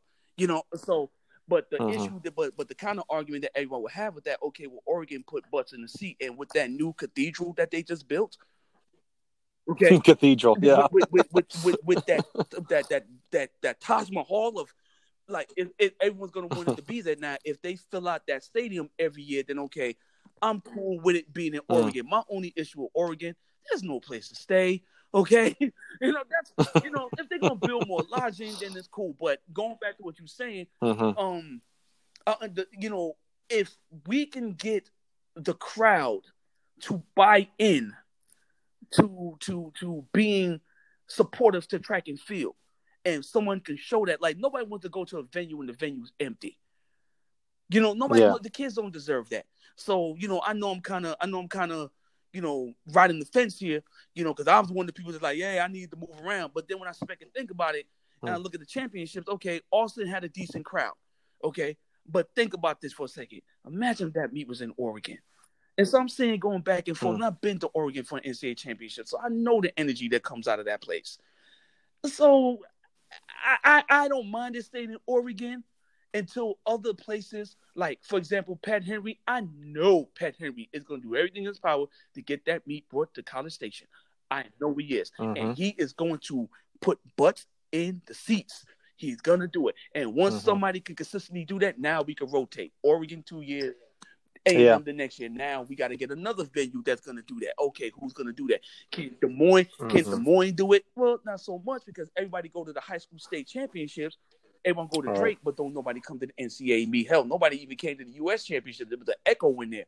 So, if you're not coming for our national team selection process, then why would you go there and put the kids in a position where they're going to feel like nobody cares about them? So Yeah, I think keeping it in Oregon to other venues can prove that they could put butts in the seats. I'd be, I'm cool with that either way. Division 2, Yeah, Division 2, we put butts in the seats everywhere we go. And we rotate between yeah. here when we hosted it here last 2 years ago. Kingsville, Mm-hmm. Grand Valley always have great people there. And especially Mm-hmm. when I think it's going out to California after the Grand Valley cycle. I think it's going to be at Mount Sac. Mm-hmm. That's the rumor that I'm hearing right now. Azusa Mm-hmm. Pacific is going to be the host school. There's going to be bodies out there. A lot of people want me to host it, and people don't understand how much work it is to host a national championship. Oh yeah, well, and don't start going there, because I definitely want to talk Okay. about that. Is what you do there as a head coach, but also as the person who puts on Right. these meets. It's an amazing thing. I will say, back up just a second, when you're talking about, whether it's a full-time site like in Oregon or whatnot, or whether it rotates. I think the one thing that everybody can agree with is, what do we need to do to get people in the stands? What kind of, how do we attract casual fans to this great sport? And I'm not sure it's always location is the answer there. I don't know what the answer. If I had the answer, I'd be maybe a millionaire, or maybe in track and field. But I think that's the one point that everybody can agree with, is that's what we need in this sport to continue to prop it up, is how do we make it accessible to the average person? I will tell you this, and I'm just going off. I'm just going off of what has been said. This is not my thoughts, but this is what I've heard from random people. They want the meet to be shorter. We live in a country where the attention span is very short, and let's be fair. I mean, basketball fast paced for the most part. Football fast paced. Let's be honest. Everyone wants to see what's the one thing everybody has in common that they like. They want to see speed. Everything's going at fast pace. So how do we make the meets better? We have to do things to where we are highlighting our greater events. But I don't want to take the 10K out, because the 10K, listen, people don't understand how hard it is to train for that event. Okay, I don't want the 10K to be removed. I don't want the steeplechase to be removed. I think everything comes back around in circles. So, back in the 70s, I remember Coach Glantz telling me, man, the Alabama LSU dual meet had 70,000 people in the stands. USC, UCLA used to have 50, 60,000 people in the stands. How do we get it to go back there? We have to find a way to keep everyone's attention span and keep them locked in and keep them interested in the sport. We got to get on. We have to get commercials now. College football got commercials. College basketball got commercials. I think if you start programming people and they start seeing things, now all of a sudden, okay, now I'm starting to get an interest in it, because now the brain is starting to say, okay, I'm seeing this now. I'm curious about this. Let me go check it out. So we have to do more than just doing things online. We have to have people invest into putting our product out there more in a more visual aspect than what we're doing now. So we got to be on commercials. We got to be, ESPN has to say, hey, the ACC championships on the ACC network, or ESPN got to say, hey, the SEC championship, the fastest conference in the world. Come see the greatest athletes and future Olympians. SEC championship, Gainesville, blah blah blah blah blah. They have to do that. So yeah, it's interesting that track and field on the high school side, when you add the boys and girls together, is always the number one participation sport over football and basketball, etc. In college, when you add the men and women athletes together, number one, it seems like in the, those people go on to become general population. Right. Like you mentioned before, a lot of your athletes, moms and dads and professionals and things, so our population base overall in just in the U.S. that we're talking about here is seeded with a lot of people who participated in this sport. How do we reignite that flame so that they go to their local high school meet, college meet, USA meet, etc.? So, hey, we could probably do a couple hours just on that. So I really want to get, is Parkside to Johnson C. Smith, or do we have another stop? No, it's Parkside to Johnson C. Smith. And did I lose you? Nope. And I would tell you, so we all started hearing rumors that Coach Graham was leaving. Okay, he's leaving. Where's he going? Rumors started coming out that he's going to Clemson. Oh, okay, that makes sense. Okay, cool. Whatever the case may be, no one really looked at it. Then, Linda Bell, who is not one of my dearest people, but Monte, you still? I love her to death. All right, so technical difficulties by me. We're going to pick right up there. So I really continue on. Are we talking Parkside to Johnson C. Smith, or do we have another stop in there? No, we have Parkside to Johnson C. Smith. Okay, we're there. We're fine. Bad ways. I mean, that's we're there. That's awesome. So did you go there as the head coach, or did you go there as the assistant coach first? To Parkside? To Johnson C. Smith. Oh no, head coach. Yeah, went straight there. Wow. Yeah, I was, and I got to put this out there. I was recommended by 3 athletic directors. Wow.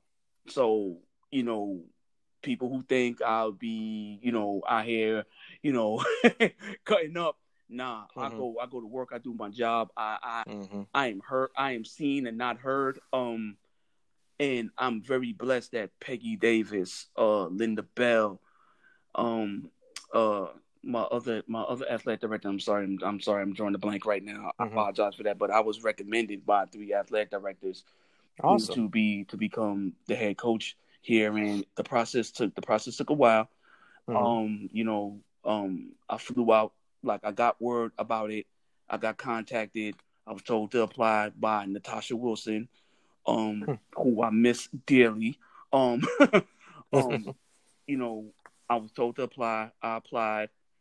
I got the word. I got flown out in December. So, like I said, the process was a long process because they went through all the stuff, whatever the case may be. I got the interview. I came back and I was at the convention. And I forget which convention was that. I forgot which convention we was, but Coach Graham was standing right next to me when I got the phone call that I was hired. And Coach Graham looked at me. He shook my hand. He said, "Go out there and create your own path. That's awesome." He said, "Don't worry about what I did. You create your own." Yeah, big shoes to fill. Right. Very big shoes to fill. So, I got out here. My first day was Valentine's Day in February. They had to get the contract. They had to get the contract stuff set up. We had to get stuff put together. And starting in February 2018. And that's how I got here. So how many seasons are you at this year? What year would this have been? This would be, let's see, I came the end of indoor, so the championship is already over. So I always say 2 calendar years. I've been here 2 calendar years. Boy, it seems longer. Not to be real honest, I don't mean that in a bad way. I've now put you as the as the head coach of Johnson C. Smith. I feel like you've been there 3 or 4 years to be honest with you. Yeah, February 2018. Wow, man. So you're the head coach there at a great school and a great facility, and because of that, you now host. You're now in. I assume you're in charge. You don't have someone separate who's in charge of meets. You have to put on and help put on these the regional meet that we did there a year ago, 2 years ago. Other meet we talked about a USA Championship meet going there. How do you handle being a head coach and all the things that it entails along with being like a meet director? Ooh, okay. All right, let me go on and tell even Coach Lynn, even though he's not with us in the physical form, he's with us in spirit. Let me go on and tell every head coach that I've ever ran for, ever worked for, that I am sorry that I have busted y'all chops. Okay, I understand now. Okay, I get it. Different than being the assistant. I will tell you this right now. I have a great appreciation of being an assistant coach. Because there's things now that I can't do that I was able to do as an assistant coach. Sometimes you're not going to be at practice and you're not going to be able to do the things that you would want to do as an assistant coach. Like, for example, like when you get a budget put in front of you, as an assistant coach, you can sit there like, man, coach, we just need to go to this meet, this and the third. Now I have to sit there and be like, no, we can't, because that budget. Let me tell you something Coach Glantz told me. Coach Glantz gave me 3 advice. He gave me 3 words of advice. He said, He said, don't you mess with any of those girls on the team. He said, keep your personal business personal. Don't mess with any female in this faculty. And he said, son, don't you dare mess up the budget because you will get fired quick. And so I am on my budget at least 5 times a day, double checking, triple checking, to the point where it spills into practice where I'm late. I'm late going downstairs because I want to make sure everything is okay. So there's a lot more responsibility now. You're not only responsible for a team, you're responsible for your assistant coaches. Yeah, so you're now as a head coach, and the real successful ones really embody this. You're like a CEO. You're running a business. I am running a business. You've got a budget, so you've got what your hotels are going to cost, your vehicle travel, any air travel. You've got an equipment budget. You've got staff budget, your shoes, what bags you're going to get, uniforms. On top of that, you started alluding to this, the personnel side. You have assistant coaches and hiring and evaluations. You are running a company. Right. And let me tell you right now, for all those who are becoming head coaches or who just now being, going in their first stint of being a head coach, I'm going to give you one word: delegate. You have to spread out responsibility to everyone's strengths. Okay, like, for example, anybody who knows me know I've always did the equipment stuff. No matter where I was as a volunteer, assistant coach, even now, I do the equipment. I do the gear because I like my team to look good. I'm sorry, I'm just arrogant like that. Okay, I like my team to look good. I like, especially my women's team. Charles told me one thing. He said, keep the women happy, the men will be okay. Okay. And so that's what I've always lived over. So we make sure that I do the equipment, I do the shoes, I do the travel, I do the meets, I do the hotels, I do the buses, I do the money, I do the travel vouchers, I do all that stuff. Coach Kenny Anderson, he does the high school grind in the recruiting of he does that. Sid Berry does that, and he's the head of the fundraising opportunities. You know what I'm saying? So he's the one that'll find the fundraiser. He'll bring it to me. I'll look it over. I'll go over it. I'll make contact with the people, and then we go for it. That's how we fundraised $25,000 this past fall. To be able to do what we need to do, for the season. So, so everyone has their strengths. Coach Kenny is one of the most impressionable people out there. He can walk to a room, light up a room, and everyone just start falling for him. Like that's his strengths. Him and Coach Sid, as you can tell if you follow them, they are the dancing coaches. They make these videos. They go to different places. They're dancing. They doing these little dance videos and stuff like that. But guess what? That opened up a whole can of opportunity that we didn't have before. Because Coach Graham, he had the way he recruited, and it worked for him. And believe me, I am envious of how he did his stuff. But we have our own lane, and so we do our own thing. And what we do is we make the kids feel like, okay, we're one of them. We're not a coach where, okay, they feel like they can't really talk, or be themselves with us, and some of the kids sometimes feel like it because I'm the dad. So sometimes they feel that they can't come to me sometimes because they think I'm going to get mad at them. Yeah, if you did something stupid, yeah, I'm going to be upset, but, it's going to be a teaching moment. But that's how we do things. We're very I let my staff be very open on social media. They have to be. Let the world in. Let them see who we are. Let them see what we do. Blooper reels, this and the third, whatever the case may be. Put up pictures, this and the third. Like when we post pictures of our kids and hard workouts, we're not doing that to humiliate them. We're doing that to show that, we're having a good time. Most of the time they're laughing, they having a good old time. They know about my famous Hall of Pain. We talk about that, but a lot of the kids who see that on Twitter, Instagram, they come to it. They're like, oh, y'all are so down to earth and y'all so cool and this and third. I'm like, yeah, but then when we get on the phone, I tell them, hey, this is how it is, and they can accept it because they know where the line is, because they see the authentic you and program, not this polished, everything's perfect. And that was definitely air quotes there, right? Because nothing's ever perfect. So they're attracted to that authenticity that you guys show. Exactly. Now, as to going to being a meet director, it's different. My first year running the actual meet was the JCSU invite. And I had my bumps in the road, but Natasha Wilson and who was my SWA, the woman who hired me, she helped me a great deal of making sure that the meet went on smoothly. Coach, what you need? Coach, what you need? I need this, I need that. Okay, coach, we'll get this taken care of. Let me tell you something about these schools, like these HBCU schools. When I say everybody is involved, I'm talking about football, basketball. They work in the meets. Coach, what do you need? Hey, I need some hurdles to be moved. All right, coach, we got you, coach. They move the hurdles. They know the hurdle marks. We don't have to tell them. Hey, the hurdle marks is right there. This is where you got to put it right there. They receiving implements. They're doing the picks. Awesome. They're moving the starting blocks. Like, coach, what you got for you, coach? You need us to throw, man. You need us to do. Nah, man, just get the implement. All right, there's no. So the women's basketball coach, Coach Joyner Jr., he always got his girls out here. Coach Joyner, who's the AD, he has his guys out here. And so it's always it's a collaborative team effort, and that's the one thing I love about putting on the media. I don't ever have to worry. Now, the NCAA championships, that's a different level of stress. Yeah, I envy Robert, because I know Robert has an NCAA cabinet who does all the stuff for him. He don't have to do nothing but show up to the meetings. We had to do everything. I'm talking about moving. What's her name? The short blonde from your company. My teammate Kim Matusik. Kim.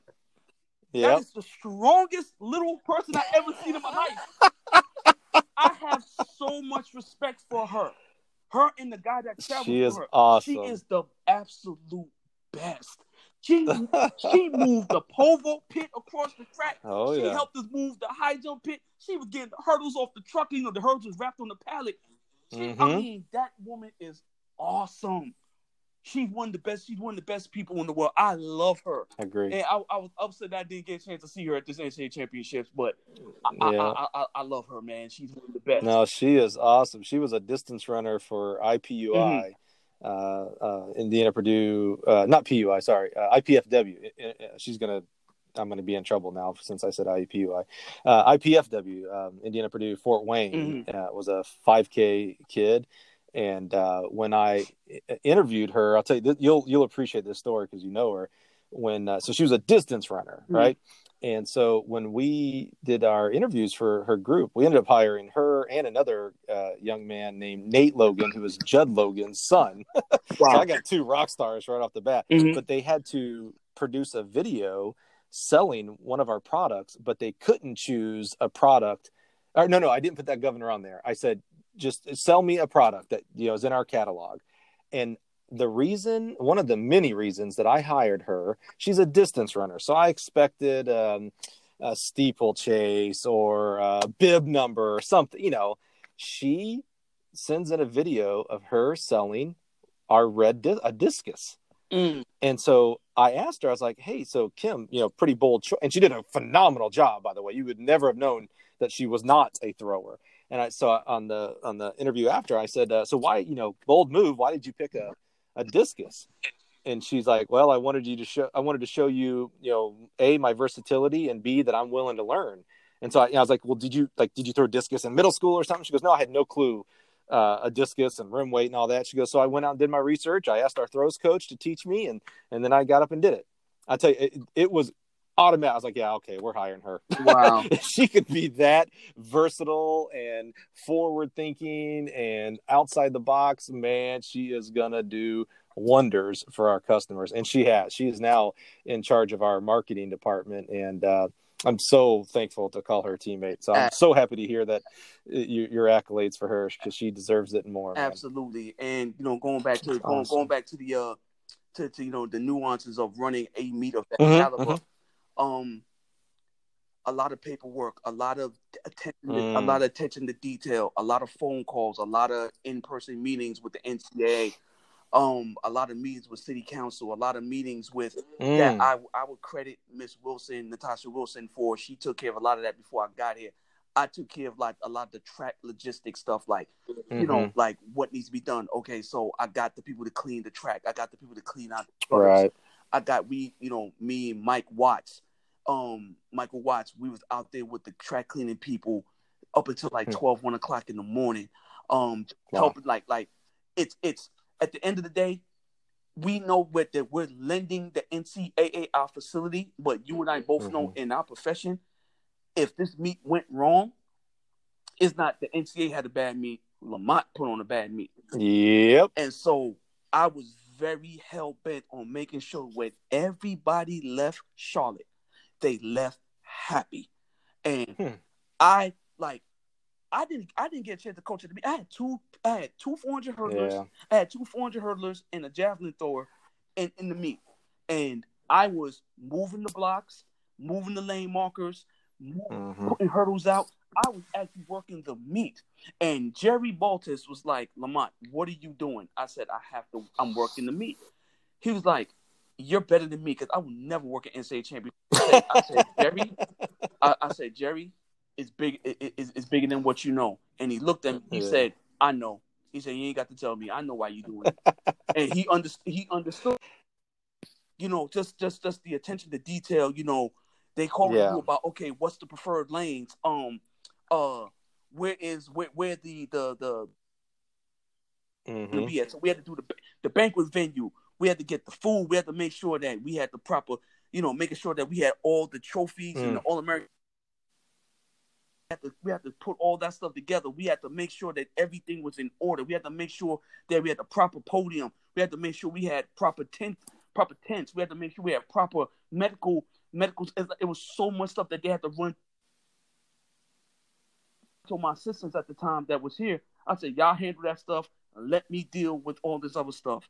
And like I said, I'm grateful for the opportunity that I had. I could put that on my resume, and the end result was people want me to host. That's the again. greatest compliment you can get as a meet director. And not just people that I know. I'm talking about people who I was just talking to, like, hey man, you want to meet in Charlotte again? To my AD, and if he wants to do it, then we'll do it. And he was like, yeah, I think you need to go ahead and do that. A bid. State wanted to host it after Grand Valley. If they do that, a lot of people like the convenience of Charlotte because the airport is close. It's downtown. All the driving within close distance. It was the most convenient championships for everybody. And so, a lot of people want us to host the meet again, and I'm gonna plan on doing it. So I guess I did a good job of trying to manage the chaos. I tell my kids be able to navigate through the midst of chaos, and we navigated through it. We got it done, and we've gotten nothing but rave reviews about the championships. Well, I'll tell you, if we had a vote, we would vote for you as well. As the equipment provider for the NCAA meets, flying out of Champaign, Charlotte is one of our 3 direct routes we have out of Champaign. So as far as getting there and ease and everything, we couldn't be more pleased. It certainly is easy to get there, and it's beautiful when you get there as well. That's the cherry on top. Absolutely. Well, Mont, man, we could go on. This is 2 hours. Wow. We could go on for 2 more hours. And I tell you what, it doesn't seem like 2 hours, man. I tell you, this has been an absolute blast for me. And what I really just want to end this, I want to just encourage you, your attention to detail and never taking anything for granted is a real calling card of yours. Everything from the championship preparation at the Academy of Art to the way you had to handle the NCAA meet that you hosted while also trying to coach. And for you, I know you wanted to enjoy the meet as well because you're such a track head. Right. So awesome. But man, I tell you what, you've got such a long career ahead of you. It's going to be super interesting to see how you continue to take all the things and all the people that have poured into you and the institutions that have poured into you and vice versa, by the way. You have imprinted on those coaches and those schools as well. It's going to be so awesome to see what the next 10, 20, 30 years is going to bring for you and your track and field success. Absolutely, man. I definitely appreciate those words, man. You know, if anybody I can help influence, or if they think about giving up, man, just, you know, they can always come to this podcast. They can always call me. I'm always up for a conversation. I've been through a lot, and I persevered through things that a lot of people would have probably tapped out on. But every time I think about quitting, you know, if those thoughts ever came to my mind, I think about those that I can impact, like the student athletes that I worked with or trained with, or the ones that I'm directly involved with.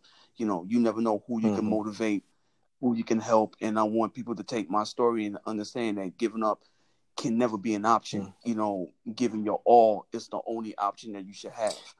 So I'm definitely honored. I'm definitely blessed, Mike, man. I definitely appreciate you reaching out to me, and me reaching out to you as well. And we're able to get this story, you know, locked in, and, you know, people could come and listen to my story. And if I inspire one person, man, that's one person more that's gonna have a good life. Well, that is forward, your man. life in a nutshell right there. I think you have done a macro level good job with a lot of people, but I think you do a really good job of focusing on one person at a time there. So, Mont, again, so thankful, so humbled that you would allow us to explore your story and share your story. And I just know that people out there are going to just really receive a ton of value from your experiences and your words of knowledge that go beyond you, you know, from the Harvey Glances, Steve Lynn's, etc. Man, you represent those guys and gals with the highest of esteem, man. So thanks again, Mont. Really appreciate you. Go out and have a great day. I appreciate you, man. Thank you. You too. That's a wrap. I think we set a few records right there. One record for sure, longest podcast that I've ever done. But I tell you what, it seemed like it was 1 minute. It was an hour and 40, I think, is what our official recording time was there. But I tell you what, I could have gone another hour and 40 with my man Mont. He is just a bundle of energy. Energy is the right word for this young man.